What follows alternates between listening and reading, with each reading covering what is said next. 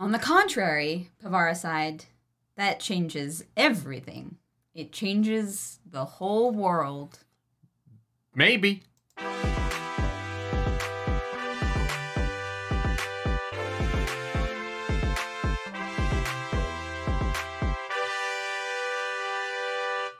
That is right. Good morning, Internet. My name's Nerdy. And I'm Clarus. And this is the Nerdy, the Wordy, the Book Club. Hell That is yeah. right. Welcome Let's back. go.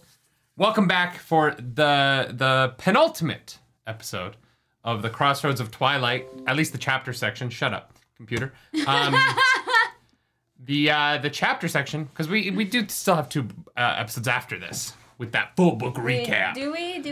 We I guess do. we do, yeah. Oh, We have to God. keep talking about this Falling out. fucking book for a little bit longer. Blue, thank you for 5 gifted memberships. Blue, thank you. Let's go. Let's go. Thank you so much. We appreciate that. Blue, as always, dropping that fire on the chat. Let's go. Christian Rapper starts the morning by saying chapters 16 through 19 were a chore to read, in my opinion. I would argue this whole section was a chore to read. 22 wasn't so bad because 22 was only 6 pages long. Yeah, I thought it was 3, but I miscounted. Well, your pages and my pages are different. That's true. Yeah. That is, yeah, I always forget that. Yeah. But I literally, got to chapter 22, and I was like, oh my god, how much reading do I have to do? And then I was like, oh, nothing. Yeah. Cool. Good morning. Is there any housekeeping this week? I feel like there isn't. I don't think so. Yeah. We're reading till the end of the book next week, so at least we're almost done with Crossroads of Twilight. Hell yeah. And yeah, we don't have a sponsor. It's weird. I thought it was lemonade. No, it's pina colada. I love it. Getting caught in the rain. Rodney, welcome to the nerd table. Boom. Thank you so much for that. Hypnopotamus says, audio is great for this book. You can just zone out for most of it. I'm pretty sure you could just let this play while you sleep, and you would get as much information as you need out of this book as if you were awake. Yeah, probably. LW, thank you for being a narg. Oh, yeah. What should we do for the full book recap? Should we, add something in so it's still, 3-hour podcast? Do you want to do, We don't need to do 3 hours. We'll have flown in from Denver the night before. That's true. We will be tired. That is, you know what? That's true. I will still be drunk from the flight the night before. So it'll be a fun... The full book recap for this one is going to be a party that we finished it. We'll pop champagne that we're done with Crossroads of Twilight. Yeah. I would never read this book again. I think that I will reread the Wheel of Time at some point in my life. I don't know when it's going to be, but I think I'll do it. Yeah. I will never read. I will skip this book. I will read a recap because that's all this book fucking is just a fucking recap. I won't do it. You couldn't pay me. Yeah. Well, you could pay me. But Caleb, thank you for that super chat from Tarvalon After Dark. ChatGPT, tell us Wheel of Time joke. How do you make a Wheel of Time book a bestseller? Add a few chapters of actual plot. Fair. Got him. I'm pretty sure Blue is a sponsor. Yeah, but we already talked about him. Thank you, Turvok. Welcome back to the Nerd Table. You're right. Thank you, Turvok. Also, Turvok commissioned a reaction to American History X by us. Which literally cannot go on YouTube at all. So it's Patreon exclusive. For Patreon. It's up now. Oh, it is? Okay. Yeah, it went up last night. So if you want to watch us watch American History X, it's live on the Patreon. Yeah. But because of all of the things that are in that movie, there's literally nothing we can put on YouTube. So yeah. Instead, there's gonna be segments of this that we can pull, and I was like, you know what? Not on the schedule for the week. Tonight, 6 p.m. Legends of Vox Machina episode 1 reaction, and tomorrow episode 2 reaction. Mm-hmm. So there will be a Vox Machina episode today and tomorrow. But yeah, let's get into the Crossroads of Twilight chapters 16 through 22. Clarus. Overall thoughts. Could have been an email. Yeah. Yeah. I complain. Look, I think this week's show is going to be shorter than last week. I know that I said that last week, but last week I had a bunch of things I wanted to complain about, and I had a lot.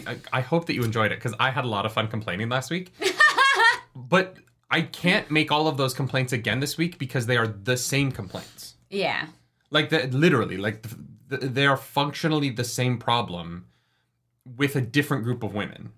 Yeah, pretty much. And one man. Like, and the parallels between the two stories are so weirdly similar in that they're not doing anything. They're setting up plans that we don't know what the plans are. Yeah, there's a lot of when this plan comes to fruition, or I hope this doesn't affect my plans. And we're like, okay, so just say something. Just say something. Yeah. There's one man, like one war man involved in both storylines who's like grumpy about what the women are doing, but like not really like doing anything about it. Granted, one of them is evil in David and the other is good in Gareth Bryan. But there's like this weird, it felt like deja vu. Yeah. Reading this section after reading the last section. Yeah. Yeah. Monkey says you blew your complaint load too early. No, it's not even that I blew it too early. It's just that... Oh, come on. That was functionally, funny. You could listen to last week's episode and almost all of it would apply to this week's episode again, right? Yeah, you're right. Even down to like ending with weird women's nudity sex stuff. Like the parallels are so strange in this book where Robert Jordan like cuts into these 3 or 4 storylines now. Matt's kind of the exception.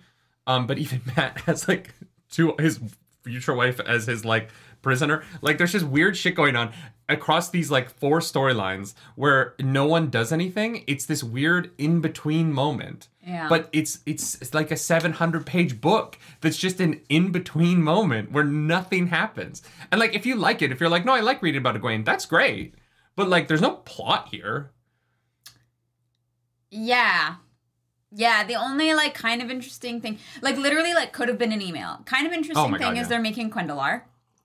And that... And apparently there's a market for it. But, like, the assumption that there's a market for it is weird. Because nobody knows what it is. No, that's not an assumption. That's incorrect. Quendalar is like, prized, like, sea folk pottery. Like, it's, like...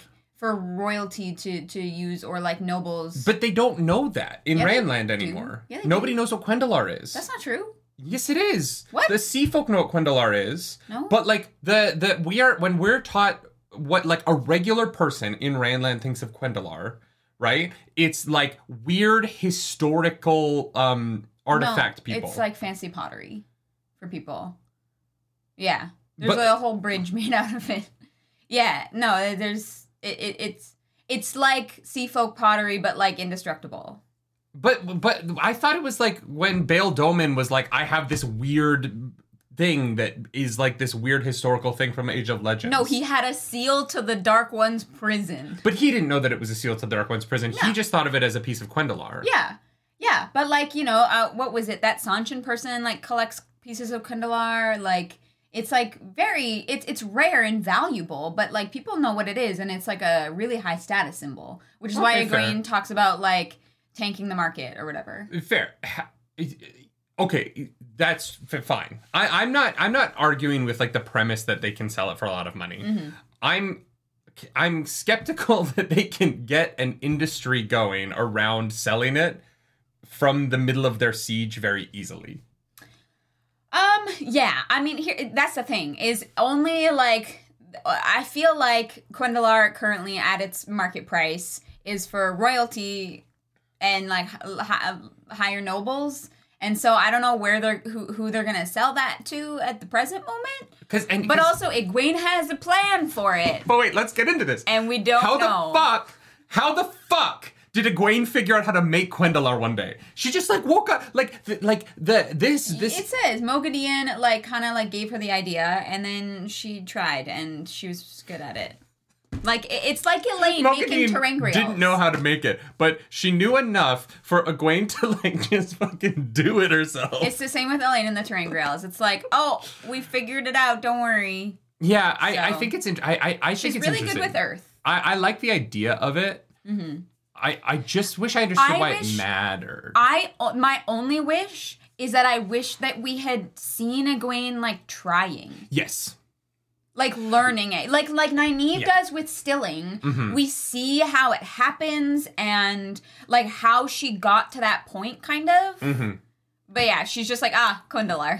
Easy. Well, I think that it's the problem with how we've gotten to where Egwene's at right now.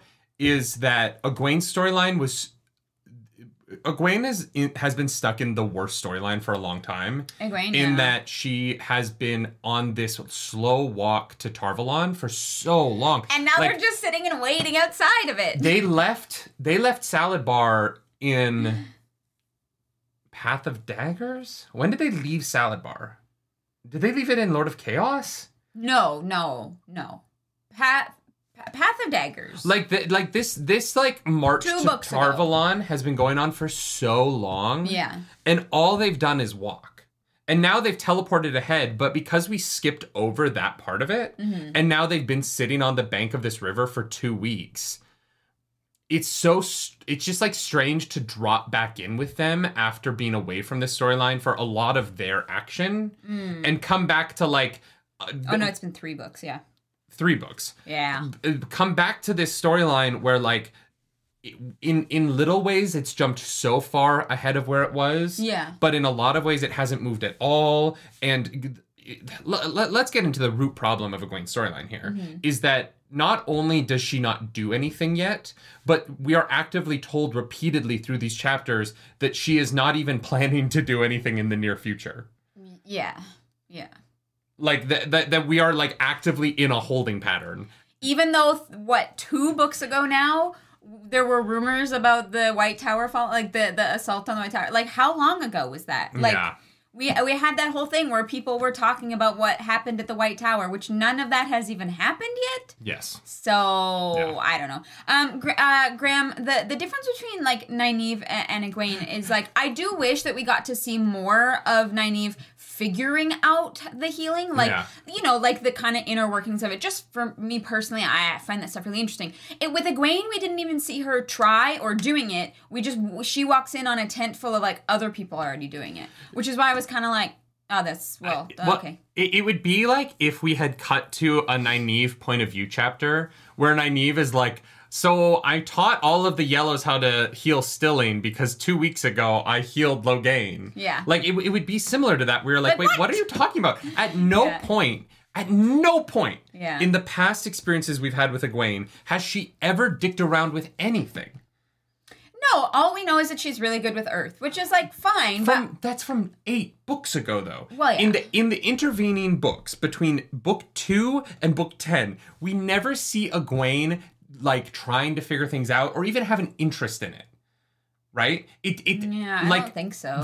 Since she's been raised Amyrlin, I would not say that there is a single character beat where she has been using the power to experiment with anything at all. Yeah. And so for you to tell me that the character that I've spent time with off page did this unbelievable feat despite the fact that I don't know her as a character who cares to experiment, or like if Elaine had done the same thing, I'd be like, oh, that makes sense. You have repeatedly shown me Elaine trying to make shit and mentally being interested in making shit. Yeah. That's been part of her character. Egwene doesn't do anything like that. She just is, like, she's so buried in the politics. She's so buried in, like, what's going on with her and Swan and what's going on with her and Shireen. She's all of these things going on. They're all political. They're all kind of these, like, interrelational, like, strifes that she's trying to deal with.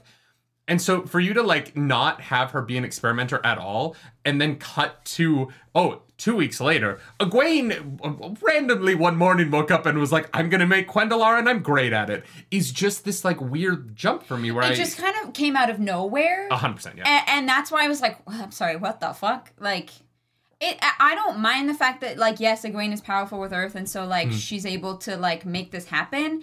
It just, like, literally, like, came out of so left field that I was like... There are I think it's Narendon. She's just very good at making things hard. That is funny. Yeah. Grant Christopher says, her using the power in the sitting of the hall makes it sound like she hasn't even embraced the source lately. 100%. And so this just this just really came out of left field for me because it didn't feel... It felt like it was to give money to the tower to explain the siege and not a character beat for Egwene. Yeah. It felt like a necessity to, like... And here's the problem. I don't care how much money the little tower has. Like, I just don't care. Yeah, that's one of the weird balances about writing things in fantasy like this. Like, you can't... if you get too bogged down in those kinds of details, there are some people who, like, that doesn't interest them and they will fall off. And then there are some people who, like, do want to know, like, the complete, like... like financial records of the army and how they managed to pull it off. But a lot of time in fantasy, like it is not practical, and they just kind of have to figure out a way to, we paid for everything with this magical substance. Don't worry about it, right? Just interesting. It came out of nowhere, and it really surprised me. It was definitely a surprise.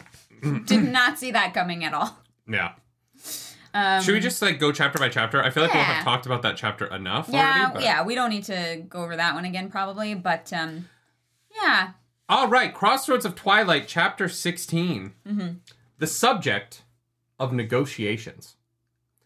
Egwene is staring at the White Tower because the Aes Sedai all yearn for it for some reason.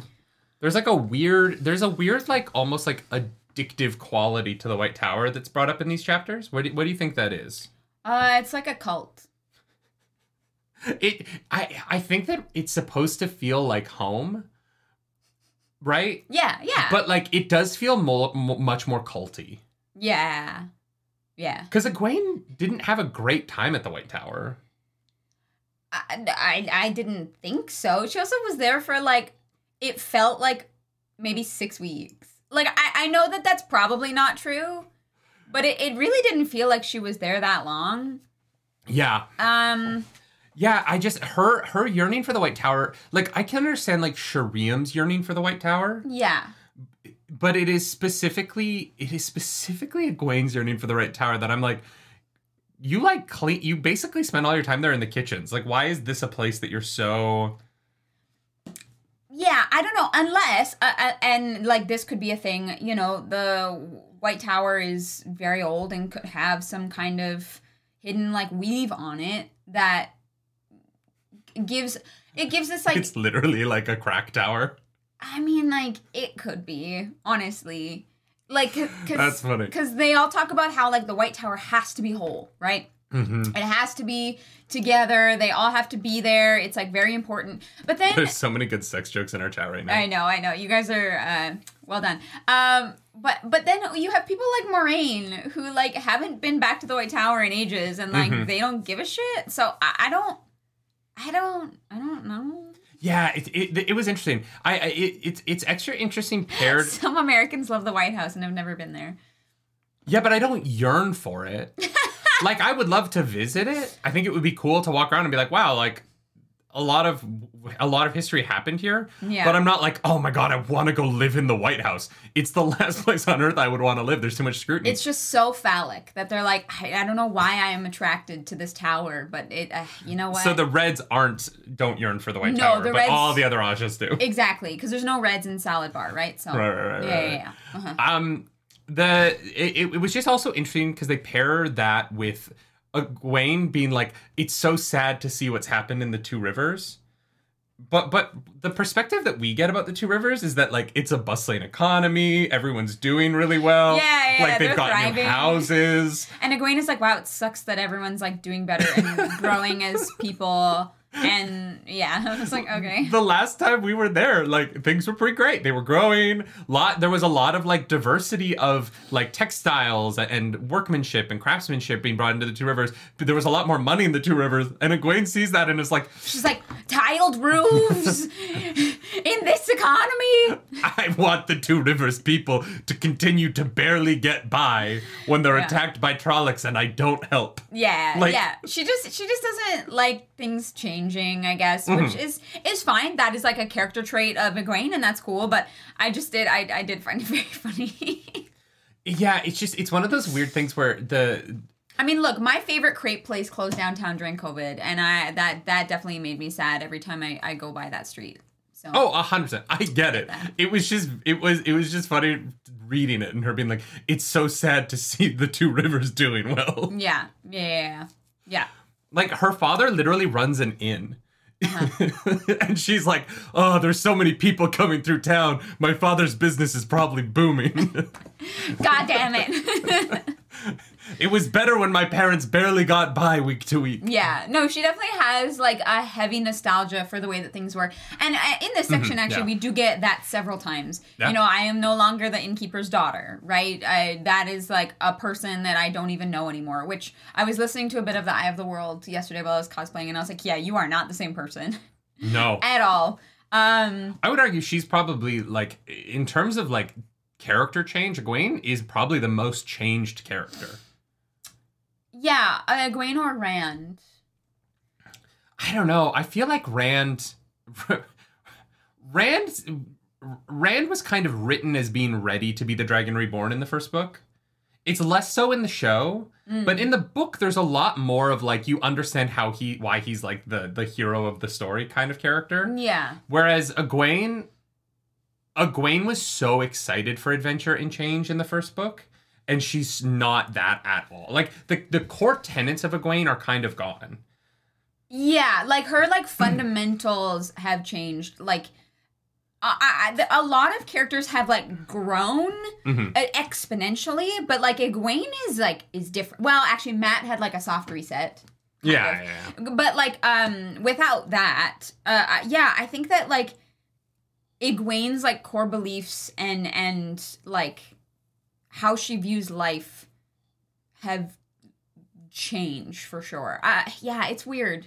There's a lot. Everyone has, like, changed in, like, certain ways, but Egwene, I feel like, is most overall. Yeah. Yeah. Yeah. Yeah. No, it's just interesting. She's so, I don't want to say, like, broken, but becoming the Emerald Seat has really, like, made her kind of boring as a character. Really? I don't find her boring. I don't think she's, like, written the most interesting, and I feel like the pacing of the book makes this section kind of boring, but I definitely don't find Egwene boring, especially how she's working with Swan and, like, finding ways to assert her power in, like, a legitimate way. Yeah, but none of it comes from any personal desire, right? It is all, like, she drank the Kool-Aid of being the Amyrlin, and now she is the Amyrlin Seat so hard that I feel like she's so caught up in being an Aes Sedai that I've lost, like, who Egwene is a little bit at times. And her interactions with other characters. I think Egwene has lost who Egwene is as well. Oh, 100%. Yeah. But the problem with that is that it really comes through for me in stuff like when she's talking about Rand, this character that she should be working with. Well, won't. I was listening to The Eye of the World yesterday, and I was like, God, like, they had this relationship, they were so close, and it's, like, really unfortunate that they can't work together, because I feel like that would be a huge benefit. Turvok, I think that's chat. Wouldn't all of her imprisonments change her profoundly? Oh, I agree. Right? I think that everything she's been through has changed her so much. Yeah, I just totally. Right now I find the, like, her, like real, like, I'm trying to think of the right word to use. Her commitment to being the Amyrlin Seat is so strong. And it is so baked in this desire of, like, reuniting the tower that can't happen, right? Like, the tower will never properly reunite. It's just fundamentally not possible. That she is making these, like, really boring decisions to not do things because she's so, like, and we get it throughout this first chapter, right?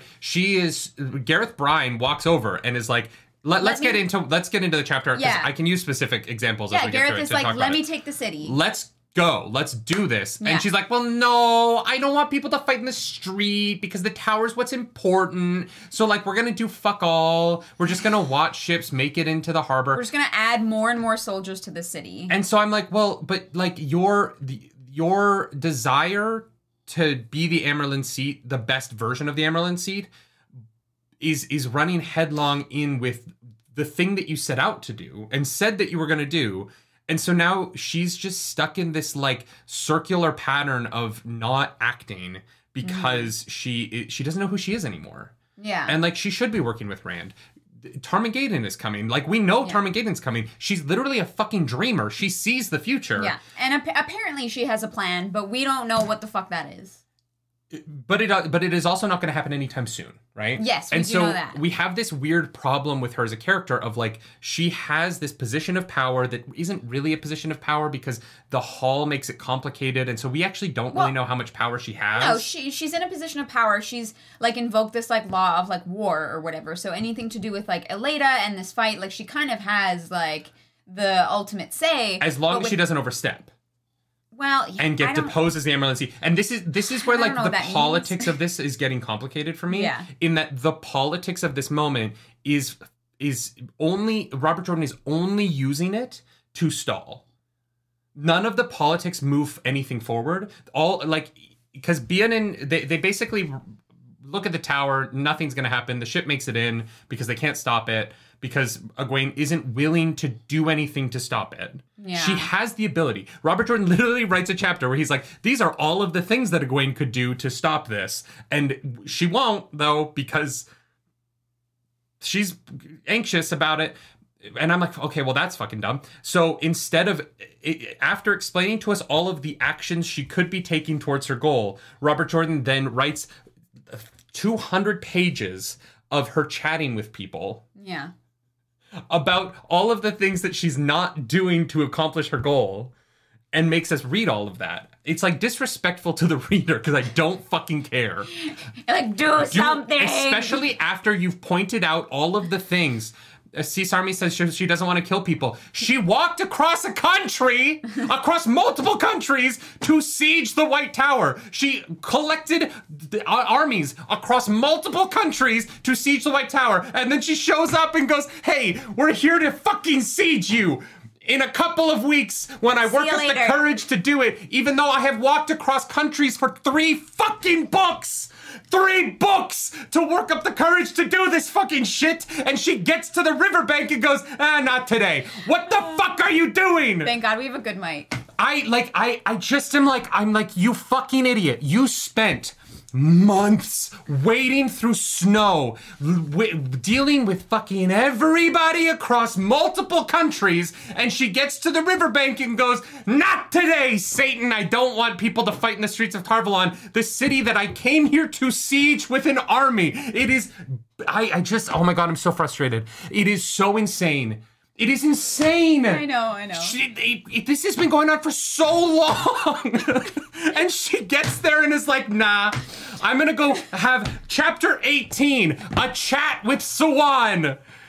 Even the title of the chapter is a chat with Sawan. We have been waiting for her to get here for 4 fucking books. And the chapter is she has a little sit down. They have tea and crumpets. And Halima's hot. And Egwene can't get over how hot fucking Halima is. And I just wanted to pull my brain out of my ears and throw it out the goddamn window into the Canadian cold so that it could freeze and I could thaw it when Egwene decides to do something. I feel like this is the embodiment of how the people who had to like wait years for this book felt. And they were like, are you fucking kidding me? Like, Adanu, realize how sieges work, right? Adanu, you have to start the siege! They haven't started it! Yeah, here's the thing. If they were blockading, if they were doing something, it would be a siege, but they're just Allen, they're just sitting there. They haven't started the siege yet. I know that there's no fighting in a siege. I get that. I'm not disagreeing with you. But they got there and haven't started it yet. Yeah, no. Food. It's been 2 weeks. They're just going in and out of the city at will. Like, it doesn't matter. It has been 2 weeks and they've just been fucking sitting there. And then for the entire reading this week, they just are talking about nothing. Okay, let's get into it. Bianin shows up and she's like, hey, some of the girls want to negotiate with Aes Sedai, which is how you start a fucking... Well, with the White Tower. With the White Tower. Okay. And that's how you start a siege. You start by, you gather outside of the walls. The leaders of both parties come out. They chat, and they both say, we're not going to submit to your terms. That's literally how that's how every starts. Yeah, so after 2 weeks, they finally start the siege. Josh, no, they haven't started the siege yet. Josh, welcome That'll happen in the next book. Welcome back to the nerd table. Thank you so much. We appreciate that. We're almost done with this book. Baka Karn says, could this have to do with the plan you don't know about yet? Yes, but don't write 7 fucking chapters about a plan I don't know. There's like a chunk of book that it's like, yeah, You're gonna find out. Maybe. Because here's the thing. I don't trust Robert Jordan enough that we're going to get the resolution in this book. Oh, we're not. I don't think we ever come back to Egwene. This was the entirety of the Egwene section of this book. And it was you think so? Hot garbage. Yeah, I will be very upset if that was all we get. And here's the thing. I don't mind a build-up. I don't mind foreshadowing. But there has to be payoff and, like... There has to be foreshadowing. Well, There's no foreshadowing in this. There's just, if your plan works... Yeah. Robert Jordan got so far up his own ass because and I understand it. This series did well, right? Yeah. Member, before I get to this, Josh Timko, thank you for being a member for 9 months. Back to behind on the stream again. Oh, you did? Okay. Sorry, I'm upset. My brain's roiling. Robin So's 79, thank you for the super chat. Thank you for the super chat. Sanderson describes 8 through 10 as Jordan saying, I'm not ready for the series to be done, so let's live in this world for a while. And I think that's the best description of the slog. Yeah, that's fair. Robert Jordan got so far up his own ass that he thought that every thought that he had about this world deserved to be written down. And if this was a textbook about the Wheel of Time, sure, go at it. This is a novel. This is supposed to have a plot. It's gonna be okay. It's gonna be okay. I'm good. I'm just like, fuck, goddamn. No, I know. I like. Damn. And that's what I felt like. I was reading a textbook. Like, I had been assigned this book in school, and I was just trying to get through it so that I could say that I read it to my teacher. You know what I mean? Like, I was like, okay, more of nothing. And I want to reiterate, The Shadow Rising is the best fantasy book. Like, this isn't me saying Robert Jordan is a bad author. The Shadow Rising is probably the best book of fantasy I have ever read in my life. Right? Yeah. And there are 3 or 4 other books in this series that come close to it. Robert Jordan wrote an incredible 6-book series. Yeah. And that is why this is so frustrating, because if I read this book on its own, I'd be like, oh, this author isn't very good. I'd be like, this author doesn't know how to write. If you just picked up this book, you'd be like, what? If you only read Crossroads of Twilight, I would legitimately look at the book and be like, this was written by someone who doesn't know how to write a book. Yeah. Because it's bad. No caller ID. Crossroads of Twilight is a bad book. We're 600 pages in. Nothing is what. It's fine on its own. It is bad. It is fine because it's Wheel of Time. No. I will agree. I will disagree with you there. I do think that this is an aggressively fine book because Robert Jordan still is able to write beautifully, and there's still like the inklings of things that are interesting in here. No, it's fine because there are inklings of things that are interesting. Look, I've read bad books. I cannot group this book in with those. It's fine. It is like very mediocre. It's bad. All right. Your defense of it is valid. My defense is it's not the worst thing I've ever read. But it's a bad book. Yeah. On its own, if you read a 700-page book where nothing happened, if this was book 1, there would be no book 2. It'd be rude, yeah. You know what I mean? Stephen, thank you for that super chat. Don't worry, next book is one of my favorites and things you haven't. Look, we've heard that the next book is incredible. We are very excited to get to it. But goddamn. Yeah. So BNN is like, look, these girls want to negotiate, and so Egwene thinks that she makes this like masterful political move by being like, yeah, let them negotiate, which is like just like the basics. Like, of course you're gonna try and negotiate. You're not gonna whatever. It's not some big brain thing she does. Do you think Halima Delana. Yeah. Do you think that they wanted negotiations, or do you think that they why did Delana bring that up? Do you think? I don't know. The Dark Friends want them to negotiate, probably. Well, but here's the thing. Then Egwene was like, okay, yeah, let's negotiate. And Delana's like she nearly fucking falls over out of fear. So I don't know. The Dark Friend plot for the White Tower doesn't mean anything to me, so I don't know. Yeah, there are so many Black Aja in the White Tower that on both sides of the White Tower that I don't know. It could be they could have literally any plan.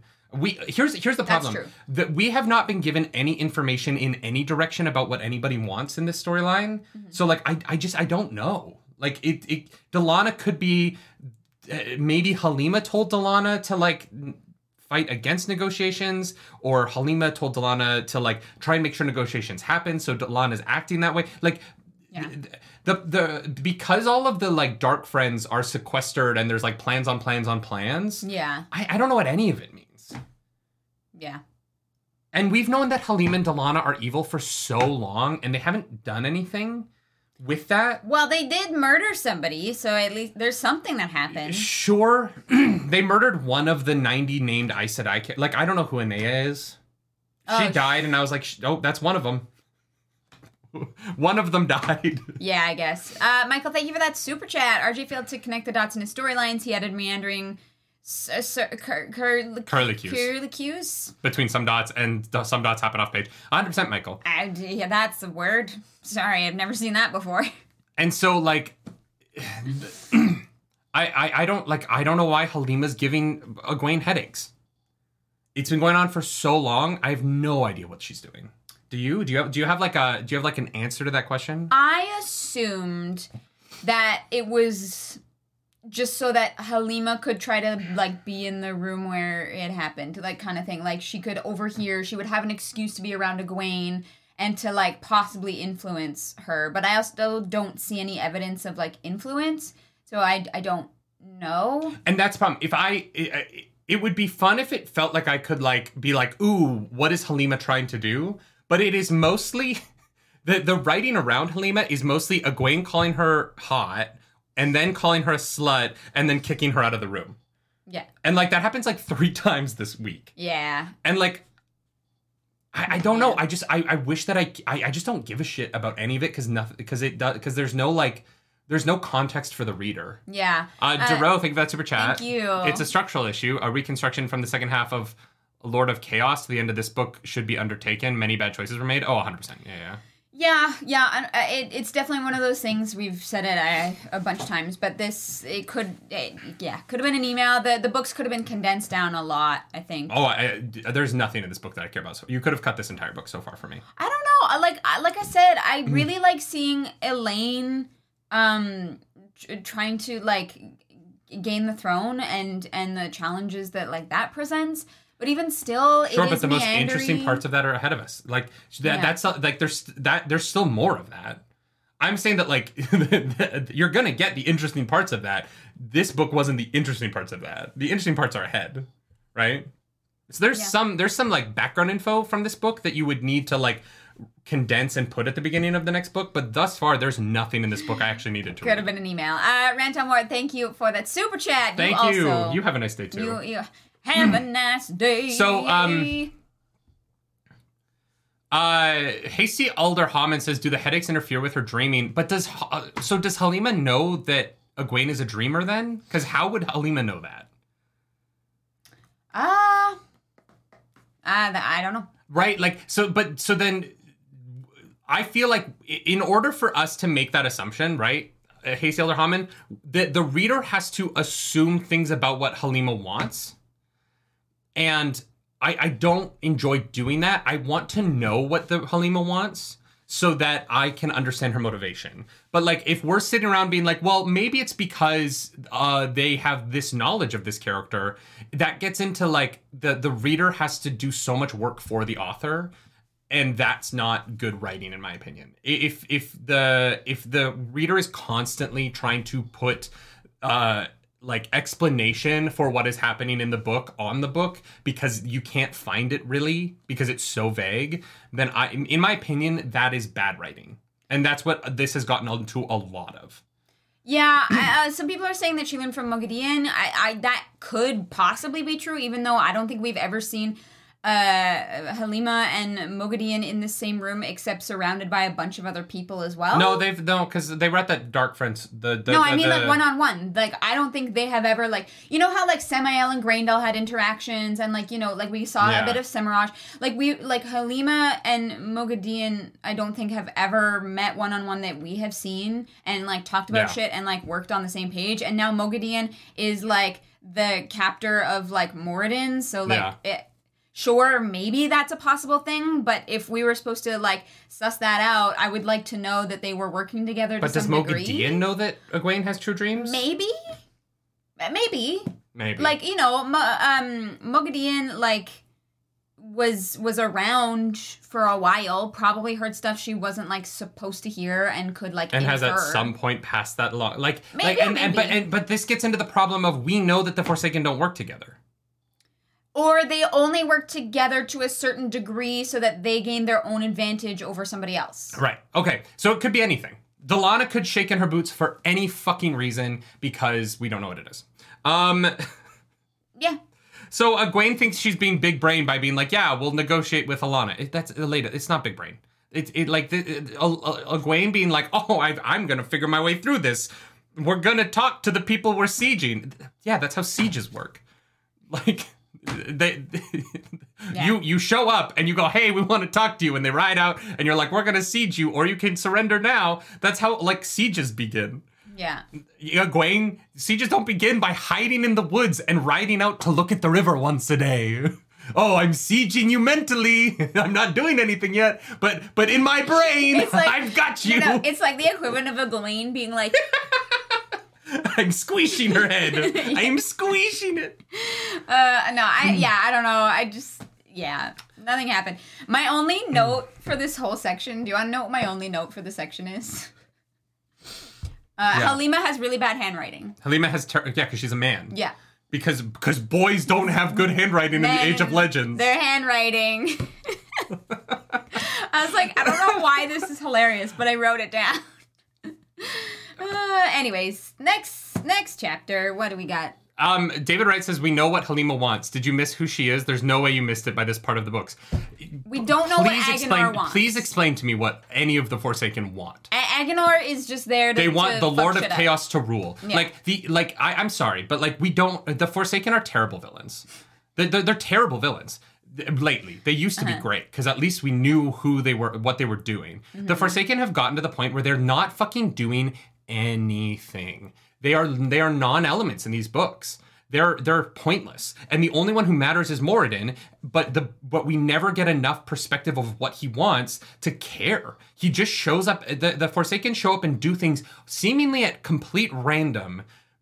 But there's a plan, but we're never included on what that plan is. Yeah. And so we just kind of are like waiting for them to matter. Hopefully they do at some point. Hopefully this 5-book plot with Halima matters at some point. I would love for it to. I'm sure it will. But it has been 5 books. I have faith that things will tie up eventually. But it's definitely the long game, which some people don't make it to the end because it's boring, right? A lot of people drop out around here because they're like, nothing's happening.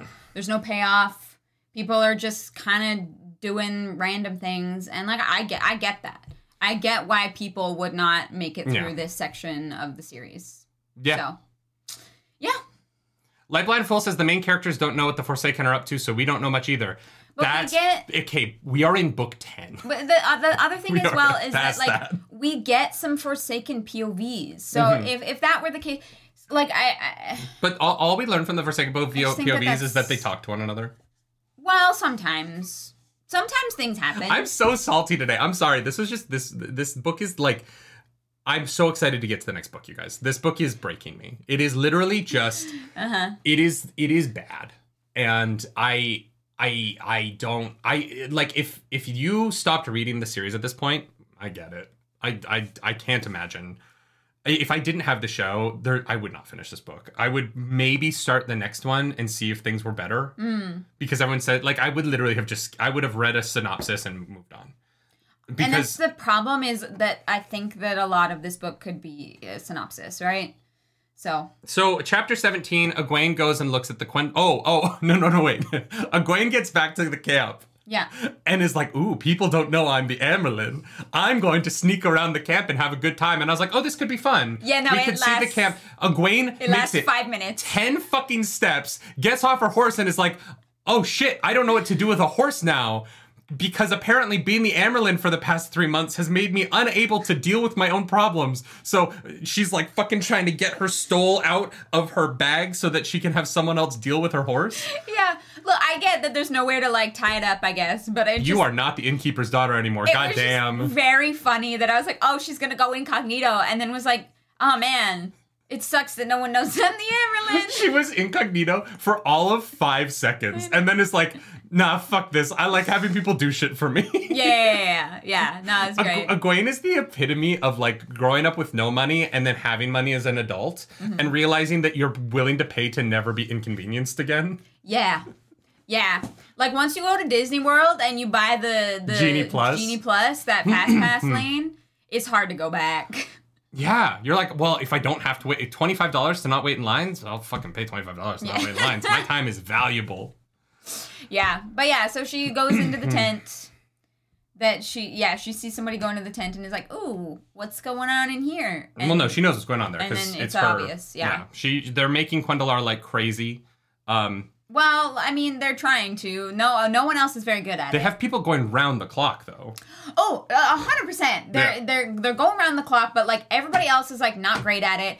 And then we kind of get the throwaway line that like Egwene has a plan for it that she needs somebody for because she can't do it herself. So it's going to have to be one of these two people, but we don't know what that plan is or how it is like influenced by anything. Here's my problem with this Quendalar situation. Egwene like picks something up and turns it into Quendalar in the blink of an eye. Yeah. Right? And everyone else is to slowly... No, but here's the problem. If Egwene can do that, then in the course of an hour, she can make more Quendalar than if she sat all of those sisters down for the next 6 years. So, like, why the fuck is anybody else doing it? I don't know. Why doesn't she just take an hour every day, turn a shitload of stuff into Quendalar, and, like, sell that? Why is she having these people sit there, like, trying to do this thing that she does in a second? It doesn't make any sense. I guess it is she's a massive waste of time. Busy. But the amount of time that it takes her to make 80 pieces. And that's the thing. If she took 10 minutes of her day, like 10 minutes is not a lot of time. She could make more, like probably double what everybody else makes in the entire day combined. So it's like, yeah, why doesn't she? I don't know. Maybe she's like, maybe you guys can improve and get better at this. I guess. Maybe she thinks that she'll find someone who can match her, but it just really feels like she's just wasting everybody's time for a task that she can do in the blink of an eye. If it had been like, well, it would take, if they had just said like it takes Egwene like 10 minutes instead of an hour, then it would be different because... You're like, okay, that's a lot, that's definitely a lot of time. But if Egwene can do it instantaneously... and it's just about the money, it's not about anything else, then the entire exercise is pointless. And if I was one of those sisters and I watched her do it, I'd be like, why the fuck are we doing... Like, I too would be in that situation being like, girl, just make... Maybe she's making, like, Quendalar siege weapons. No, she's making bowls. Well, like, that's what she has other people making. But maybe that's why she was like, I need one of these people to be really good at it so they can come make fucking cannons for me out of Quendalar. Because it's unbreakable. Well, she doesn't know what a cannon is yet. Sorry, like... Matt has not introduced cannons. Projectiles. We now know... I'm like 100% in on cannons now, right? Uh-huh. After Egwene's dreams. We'll get to Egwene's dreams, guys. Oh, yeah, I promise we will get to Egwene's dreams. Cannons, yes. That is definitely happening. I don't know, but like, this is dumb. This whole thing is dumb. Egwene is just literally wasting people's time... and she can do it herself. So, like, I some plan do not understand what the point of this is. Yeah. Yeah. But it's happening. Egwene figured out Quendalar. Good for her. Yeah. And then we get to your favorite chapter. Yeah. Oh, no, wait. She can't make siege equipment. Why? Because that would be a weapon. She can. Nope, if she decides will not. To. She has made the if she decides choice. To. If she decides to, I'm just saying. She's living as if she's already made the oaths. Okay, then we get to chapter 18, a chat with Siwan. Siwan fills her in on information that we already know, but Siwan doesn't know the truth of it. And so this is an entire chapter of reading characters make assumptions about information that the reader already has incorrectly. Yeah, moving on. Aenea's dead. That's important. Yes. No, Aenea's not dead yet. That's not yet. No, that's Aenea later. comes into the scene because Akarin has returned from Shadar Logoth. And Egwene is like, I love that they sent such weak people to Shadar Logoth. Oh, Egwene also tasks Swan with figuring out why young people who haven't had the shawl for 70 years are becoming sitters. a plot line that... A plot that is still happening that I genuinely, like, I have no idea. It has to matter at some point, right? Yeah. It's been brought up so many times. It has to matter at some point. It has to. It has to come back in a relevant way at some point in these fucking books. Yeah. Gosh, I hope so. So then they go to the hall. This has one of those like great moments where Egwene enters the hall. She's like announced by Shiriam. And then she has to wait a really long time. Oh, yeah, because Shiriam's running. Shiriam doesn't show up. She's like, I'm going to go meet her there, I guess, because maybe she misunderstood. So then Shiriam announces her, and she walks into the hall, and it is 4 pages of description before another character speaks. Yep. And I was like, we know. Yeah, people are sitting in places they wouldn't normally sit. People are sitting in benches! Oh my god, you guys! Robert Jordan is like, I'm going to describe very slowly where every single woman in the room is sitting. And like, and what they're wearing, and their expression on their faces. I went back to the White Tower scene from The Great Hunt. Oh, you did? Okay. Yeah. And I was like, did Robert Jordan take the time to explain where every single woman in the White Tower scene is sitting? No. He went, there are seats along the walls for all of the Ajas. There are 3 sitters per Aja. And then he moved the fuck on.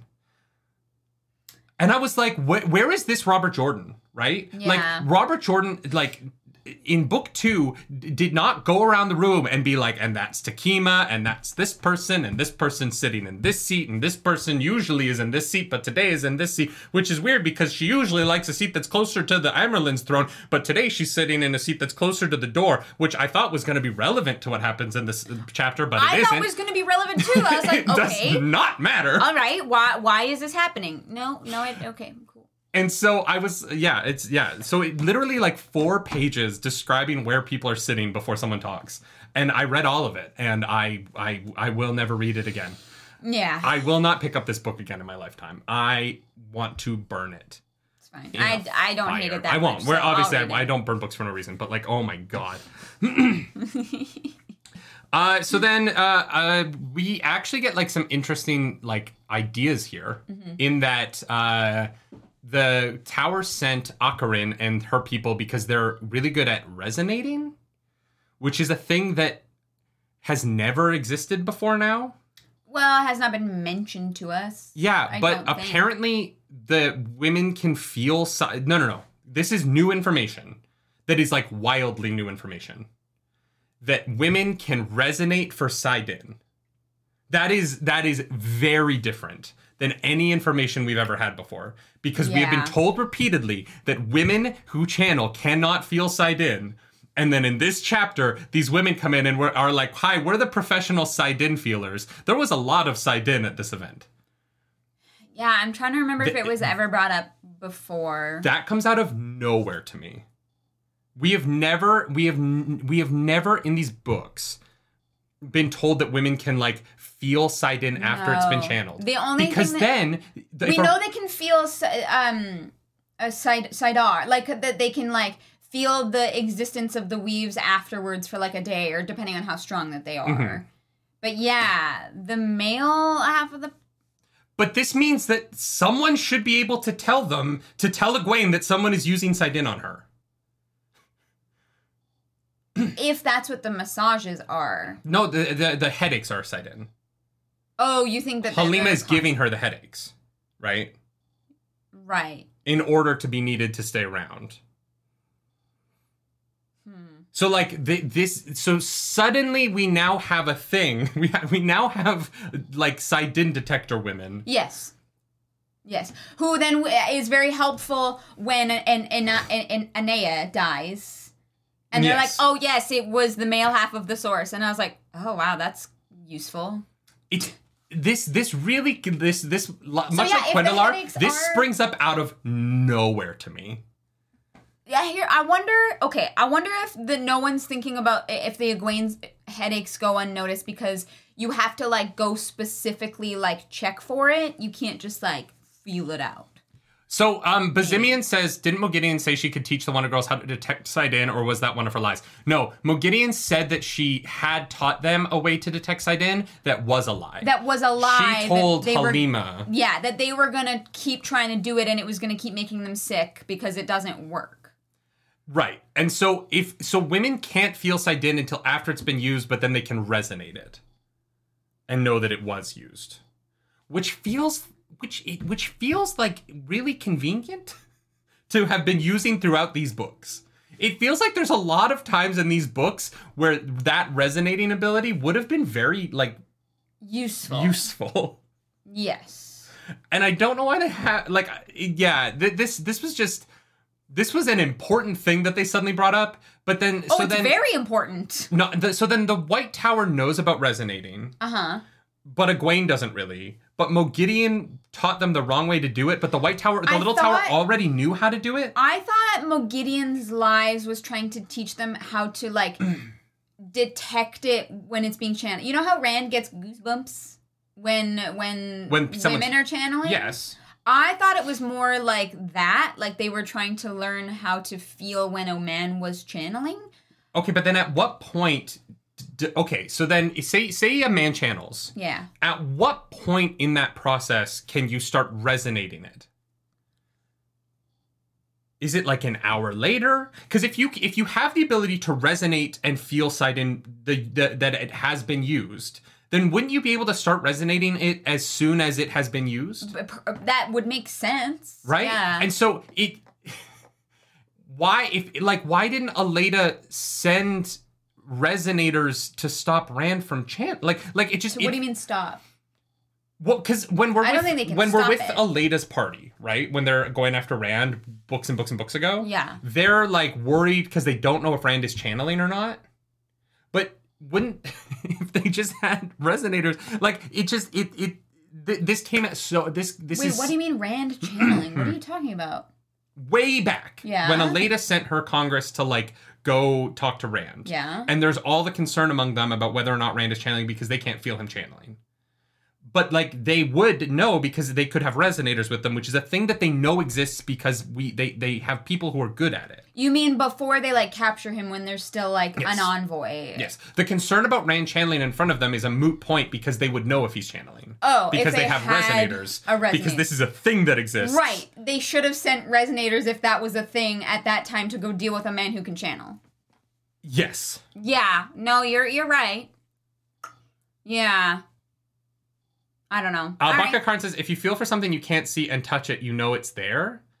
But that is not how Sidin has been explained to us. This is suddenly, in book 10, oh no, women can feel Sidin. The thing that they've never been able, that we've been told over and over and over again, they cannot feel. They cannot feel a man channeling. But they can resonate it afterwards. I guess. But at what point is afterwards? Like I don't know. Like, is it once the weave has been let go? Is it while it's being made? Is it an hour afterwards? Like, I don't know. Light Blinded Fool, they have no reason to believe there's a man who can channel in the camp. Of course they have reason to believe that. People have been dying. What do you mean? In the salad bar camp? Yeah. This is not the first person Halima's killed. Is it? She dragged that other person out into the woods and killed them too. Oh yeah, but that was like physical. Also, like, there was Mogideon went missing because no, this is the problem. Mogideon went missing because a man touched the Adam. Right. Chat. They should have resonated. They should be resonating the camp every 5 fucking minutes because Mogideon was released. The Forsaken was released from the camp by a man who can channel. Right, yeah. They should be checking the fucking camp every 10 minutes ever since then.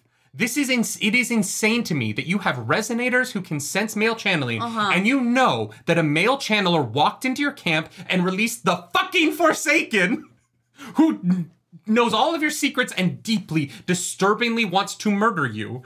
that happened, and Egwene has not been like, hey, we should resonate around camp randomly just to make sure the Ashaman, these violent villains that we know can travel, like, it doesn't make any sense. You should be resonating constantly. They know the Black Tower exists. They know that Logain has escaped. They know that Megideon was freed by a man. They know that, like, there are too many reasons. Yeah. Here's the thing. It doesn't matter that the camp knows it was Megideon. They, whatever her pseudonym was for when she was there, like, Egwene could have been like, hey, you can sense the male half of the source. Can you go in that room and see if maybe somebody used it for whatever reason? Like, she's the Amerlin. And she has people who are, like, literally sworn to her. Mr. Wrangler. No, don't delete that message, monkey. Mr. Wrangler says, cut down on the F-bombs, please. Mr. Wrangler, you're a narg. Is this your first time? Are you new here? Come on. At the end, we're going to have these characters fuck each other. Like, what the fuck? Don't come in here and tell me not to say the fucking fuck word. We know who Get the fuck out of here. God damn. We know Don't tell me how to run my mouth in my channel. We know who leaves for Smut Corner. Oh, Jesus Christ. And all caps, too. Get the fuck out. Jesus. Oh, my gosh. Yeah, no, it's... Yeah. Cut down on F-bombs, please. I want you to talk about the book the way I want you to talk about the book. Fuck off. If you don't like the way we talk about the book, don't fucking come. Yeah. God. Yeah. There's no reason for that. It's worse because of the all caps. If it was, like, polite... It would be different. It'd be like, hey, I don't like it when you swear. That would be different. But the all caps, like, screaming at me how to do my job? Yeah. No, maybe don't. Maybe don't. Yeah, Jesus Christ. I promise you. You can't fucking come until Smut Corner. God, our, like, censor bot is hilarious. I just love that. Like, who swears? Like, who shouts at someone? Do it different. In episode, what are we on? We've been doing this for over a year. It's been a year. Yeah, it's been a year.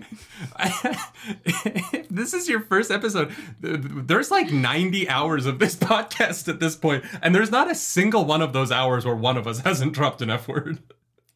Yeah, it's not gonna happen. Like, how did you get this far in? Yeah. Yeah, it's not gonna happen. So yeah, resonating is apparently a thing. But, like, there's so many reasons they should be resonating fucking everywhere. Well, that is, kind of my thought as well. Like, why are we not using this more unless it's being used off screen and we don't get to see it? Here's a prime example. Can I jump in? Yeah. Here's a prime example. They are finding weevils in their food. Yeah. Despite the fact that they have used Saidar to block that. Yeah. And they don't understand what's going on. Maybe check it. Maybe resonate it with the male half of the power. For the male half of the power. Maybe, right? Like you know that you have enemies who are male channelers. You know that they can get into your camp. Yeah. You know that Logain was like there's just there's so many sense them in the same way you can sense a woman that can channel. And so bringing up resonating in this way makes the Aes Sedai seem like fucking idiots. Oh no, I said another F word. What are we gonna do?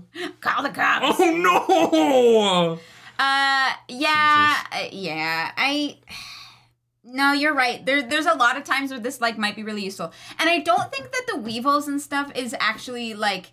Dirtberg, thank you for 10 gifted memberships. Thank you so much for the 10 gifted. Let's go. We appreciate that. Yeah, it's one of those things which, like, you even if it doesn't come up with anything, it's still good to check. I feel like the weevils is like the same thing as, like, you know how Tarvalon has the thing around it that doesn't let, like, rats in, but now it's, like, failing. There's, like, wards that are failing. I feel like I feel like the female half of the source is failing because of what Rand did at Shadar Logoth. No. Oh, no. Why do you think it's failing? Before that. Because it's like a slow process, right? And I don't know. Oh, you think this is a continuation of what happened with the Bull of the Winds?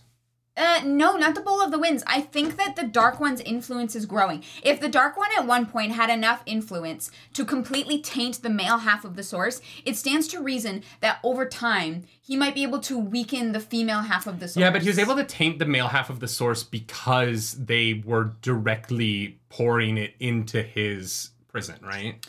Potentially. And so, like, I think that, like, they brought the male half of the Source to him. I don't think the female half of the Source... Unless he's just getting closer to being out, maybe, but I don't know. That's Dirt Burp, thank you for that super chat. Dirt Burp, thank you so much. We need some more effing nards in this effing chat. You can say fuck. Your comment will not be deleted. I don't know if this you can swear. This is an 18+ show. No, I actually don't know if you can swear in super chats because the auto mod catches it. Oh, you might actually not be able to. I don't know that for certain, but very funny. Thank you. Yeah, it would be interesting if the female half of the Source is getting weaker. Well, that's what it seems like, right? The rats are able to infiltrate through the wards, and the weaves that they put around to protect the food aren't like working. Mm-hmm. So I don't think, I feel like the Bowl of the Winds doesn't have anything to do with it, and I feel like the Shadar Lagoth thing was too recent that it needs to be a thing over time, and so maybe using up the Eye of the World did it. Maybe. Okay, hear me out. That was so long. That was years ago. Yeah, maybe. No, well, not years. It was like 2 years. Was it really? Yeah. Okay, so here's the thing. There is a pool of untainted Saidin in the world, and that gets used up, and it's not there to balance the Saidar, which we know that, like, it's But then Saidar would get more powerful if it's about balance. No, I think because you can do more with the power when you use them both together. So having that, like, untouched Saidin go away weakens inherently the Saidar. Maybe. That is my only, like, theory of it, because I'm trying to think of, like, big, like, things that I could pinpoint to that might cause the weakening, and I don't know. It might be nothing. It might not be a specific thing, but I wondered if it was, like, the emptying of the well, the eye. Don't confirm or deny, obviously, but I don't think that is the case, but if it is, that's a pretty bold prediction. That the female half of the Source has been getting weaker over the course of the entire series is interesting. Well, and maybe, like, I don't know. It's just the only, would make a reread big fun. event. Yeah, it's just the only big event that I can remember specifically that has to do with the direct, like, source, like the actual. The source of the source? I don't know how I think to that it's that. only happening in Tarvalon and in the Little Tower, so I think it's the Dark Friends and the I think it's you what think Masana's the Dark Ones doing. are, like, fucking shit up. That's fair. I think it's Masana. It's why Masana's in the White Tower, right? Yeah, maybe. Which we will get to. I don't know. I feel like it's weakening, and there's got to be a reason for it, and maybe it's just Dark Friends, but yeah, who knows? So then, Egwene is like, we should, Moria is like, we should, okay, so Akrin is like, look, the Poseidon and Saidar were used to destroy Shadar Lagoth, and Egwene, who, and this is where things get weird for me, is like, are good guys never going to talk to each other? Why was that caught by the censor? What? Your mother was a hamster and your father smelt of Elton. I don't know why that was caught by the censor. That's your funny. mama jokes are, like, automatically, like, censored. So nobody's talking to anybody. No, communication. Including Elaine isn't telling Egwene that Rand was at the center of the thing. Yeah. Great. So, because of that, I think that it just blocks Monty Python jokes. So, because of that, Akrin says that the Poseidon was used. So the Hall makes this, like, huge leap that there was a weapon that was used. Yes, they think that the Forsaken has to have discovered some kind of ultimate power nuclear bomb. Yes, and so the response to that is that they want to make their linked circles bigger, but they can't do that because of a complicated quirk of math, and their decision is to send an embassy to the Black Tower. Yes. so that they can make their circle which stronger. They don't know, which, like, Rand hasn't even warned Egwene. I think Rand is being kind of a dick here, because Mazrim Taim... No, Rand is, like, dead. We don't even know if Rand is, like, awake. That's fair. But I feel like Rand before that should have warned Egwene. Or Cadsuane and Elaine that Mazrim Taim is evil and is trying to murder him. Oh, yeah. Like, he should have told Elaine that, and Elaine should have passed that on to Egwene. Yeah, that is definitely the Black Tower is currently being run by an evil man who is trying to have Rand murdered. Yeah, let's not go that. The fact that Rand has not passed that information to anybody is criminally negligent, considering all of these people can fucking teleport. Well, and it is a, like, weird leap that Shadar Logoth, which is a place of evil, is now disappeared. Oh, it has to be the evil Forsaken? Like, why? Because they don't believe that anyone else could have that kind of power. I understand that. I understand them making that call. I'm saying that... I don't know. For me, honestly, that seems like a bit of a leap. That would not be my first thought. I'd be like, well, this is an evil place that, like, yeah, it doesn't, like, serve the shadow in the same way, but it still helps sow chaos and can be used to fuck people's shit up. Wait, don't swear. No more F. Don't fucking tell me what to do! Get out of my house! I can't believe that. Yeah.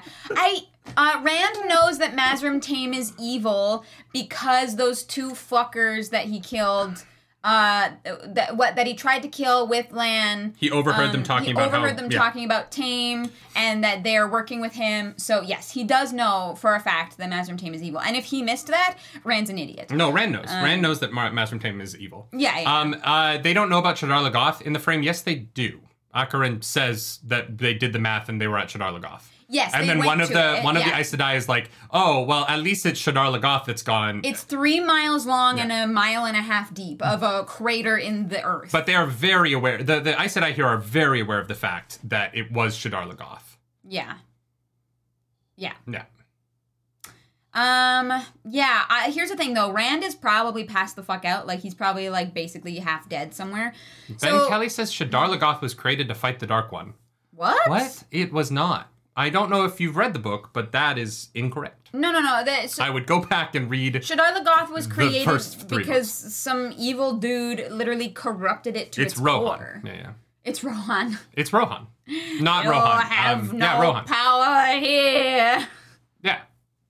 Yeah, no. It was, yeah. Literally corrupted and became a, like, evil thing that was, like, separate from the shadow, but is still definitely evil. Yes. So, yeah, where would you rather live, Shadar Logoth or Scarborough? Here's the thing. That's only funny. There's nobody else in Shadar Logoth, so we'd be alone. But if we live in Scarborough, we would have to live with Scarborough people. No. So I would take Shadar Logoth. No, the what's-his-face is there. Yeah, but he and I could become friends. And the Mist. That will painfully kill you. Okay, whatever. Please. The Mist and I'll be friends. I read the book, The Mist. It's fine. I can figure it out. Shadar Logoth is not created. It happens. Yeah, Shadar Logoth is a product of corruption. It wasn't meant to fight the shadow. They locked up their doors. They were like, nah, fuck everybody else who's actually fighting the shadow. What the fuck is happening in the chat? Guys, we know how Shadar Logoth came about. It's in the books. Yeah. We're not going back and relitigating how Arid Hall became Shadar Logoth. Yeah, Arid Hall was part of the bastion to fight the Dark One, but it got corrupted. It wasn't corrupted to fight the Dark One. Yeah. No, yeah. It happened. But Arid Hall was part of the bastion to fight the Dark One. But Shadar Logoth is not. But Machin Shin wasn't like a creation of somebody. No, Machin Shin is the Dark Wind. Mordeth is the... Mordeth. I think, yeah. Sorry, there's so many fucking names. Yeah. Yeah. Shadar Logoth happened because of corruption and evil. Not necessarily the same evil as the Shadow, though. But it just means, like, if the Dark One wants chaos, getting rid of Shadar Logoth seems like a strange choice, and so that's why I wouldn't... Mashadar, thank you. Mashadar. It's like fucking Morden, Mashadar, Mazrim Taim, fucking... Let's move on. The Aes Sedai are very aware that Shadar Logoth is the point. Yeah. And they're not sad about it because Shadar Logoth is also evil. Yeah, fuck that place. But they decide that they're... Wait, do you think that affected Padden Fane? I'm sorry to interrupt you again. I don't know. Because I don't know. Okay, fair enough. Because it's not in this section. You know what? That's fair. Hold up. Wait. Do you think it affected Pat and Fane? Maybe. I don't know. Thanks. I thought it might spark a conversation. We had this conversation at the end of last book. Remember when the thing happened that we're still talking about because nothing else has happened since? You're right. We're still at the same place in the timeline. Neither of us has the attention span to move this show on. We are so bad. I don't know how this show is as successful as it is because we go on tangents forever. I spent 5 minutes yelling at a guy for telling me to stop saying the F word. Like, what is our podcast? It's chaos. Absolute chaos. Okay, it's guys, like a train wreck that you can't look away from. You're like, oh my God. Please no one say this to Wheel Takes or Wheel Reads or any of the other Wheel of Time podcasts. But the fact that they are going to go through this book over the course of like 9 months literally causes me like physical pain to think about. Like pray for them. The fact that they're going to be like that they're going to do an episode that is just like a chat with Sawan and the Quendalar chapter. Like that's one episode. That's an hour and a half of their podcast of them being like nothing fucking happened this week. Like they're going to be reading this book for a year. Guys, thoughts and prayers. Jesus Christ. This book is terrible, and they're going to be reading it for a year of their lives. Cinerock, welcome back to the Nerd Table. We gave our January to it, the worst month. That's fine. Yeah, you get all the bad shit out of the way. Welcome back to the Nerd Table. I'm glad you like the tangents, because they're not going to stop. Because there's nothing else to talk about this week. The hall freaks out. So they bring up the idea of this embassy to the Black Tower. Yeah. And Shariam starts to weep. Yeah, Shariam, get your shit together. What is wrong with her? Like, we know she's being, like, almost held hostage by probably Halima. And Egwene.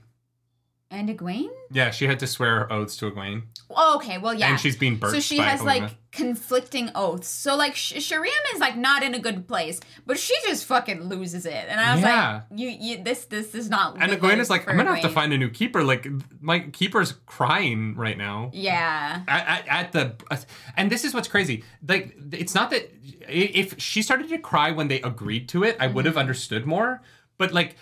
Shariam starts to weep uncontrollably because someone brought up an idea. Probably, here's the thing, Halima has been like, under no circumstances can you allow people to start thinking that we need to... But like... I don't know. But again, that is you making an assumption about a thing that has not happened. Yeah. And like, I'm tired of having to do that for this book to make it interesting. This book is minute description of boring events that we don't even have context for. And so, I hate this book. I fucking hate it. Like, I actually hate this novel. And I love The Wheel of Time. But Crossroads of Twilight is... I've never hated reading a book as much as I hate reading this book. So you don't want our Wheel of Time tattoo to be Crossroads of Twilight? Fuck no. No. If you got that tattooed on a part of my body, I would cut that part of my body off of my body. I'll do it in Sharpie. It's fine. That way you can wash it off. Everyone fucking screams at each other, even though they're not supposed to. The hall loses all decorum, which wouldn't happen in Aleda's hall. That's all I'm saying. Excuse you? And so Egwene is like, yo, bitches, calm the fuck down. Yeah. Let's vote. They all sparkle for going. Most of them sparkle. It's an old South Park joke. The boys in South Park managed to break into the girls' like secret council where they vote on who the hottest boy is. Oh yeah, I remember and that. And it's like, do we sparkle for that? And they're like, sparkle. I forgot about that. I have actually jokes seen that are really episode. funny when you have to explain them. Yeah, you know what? We got there eventually. Wait, is Nerdy saying the slog is real? Oh boy. The slog is so real. The Path of Daggers, the first half of Winter's Heart, and then all of Crossroads of Twilight.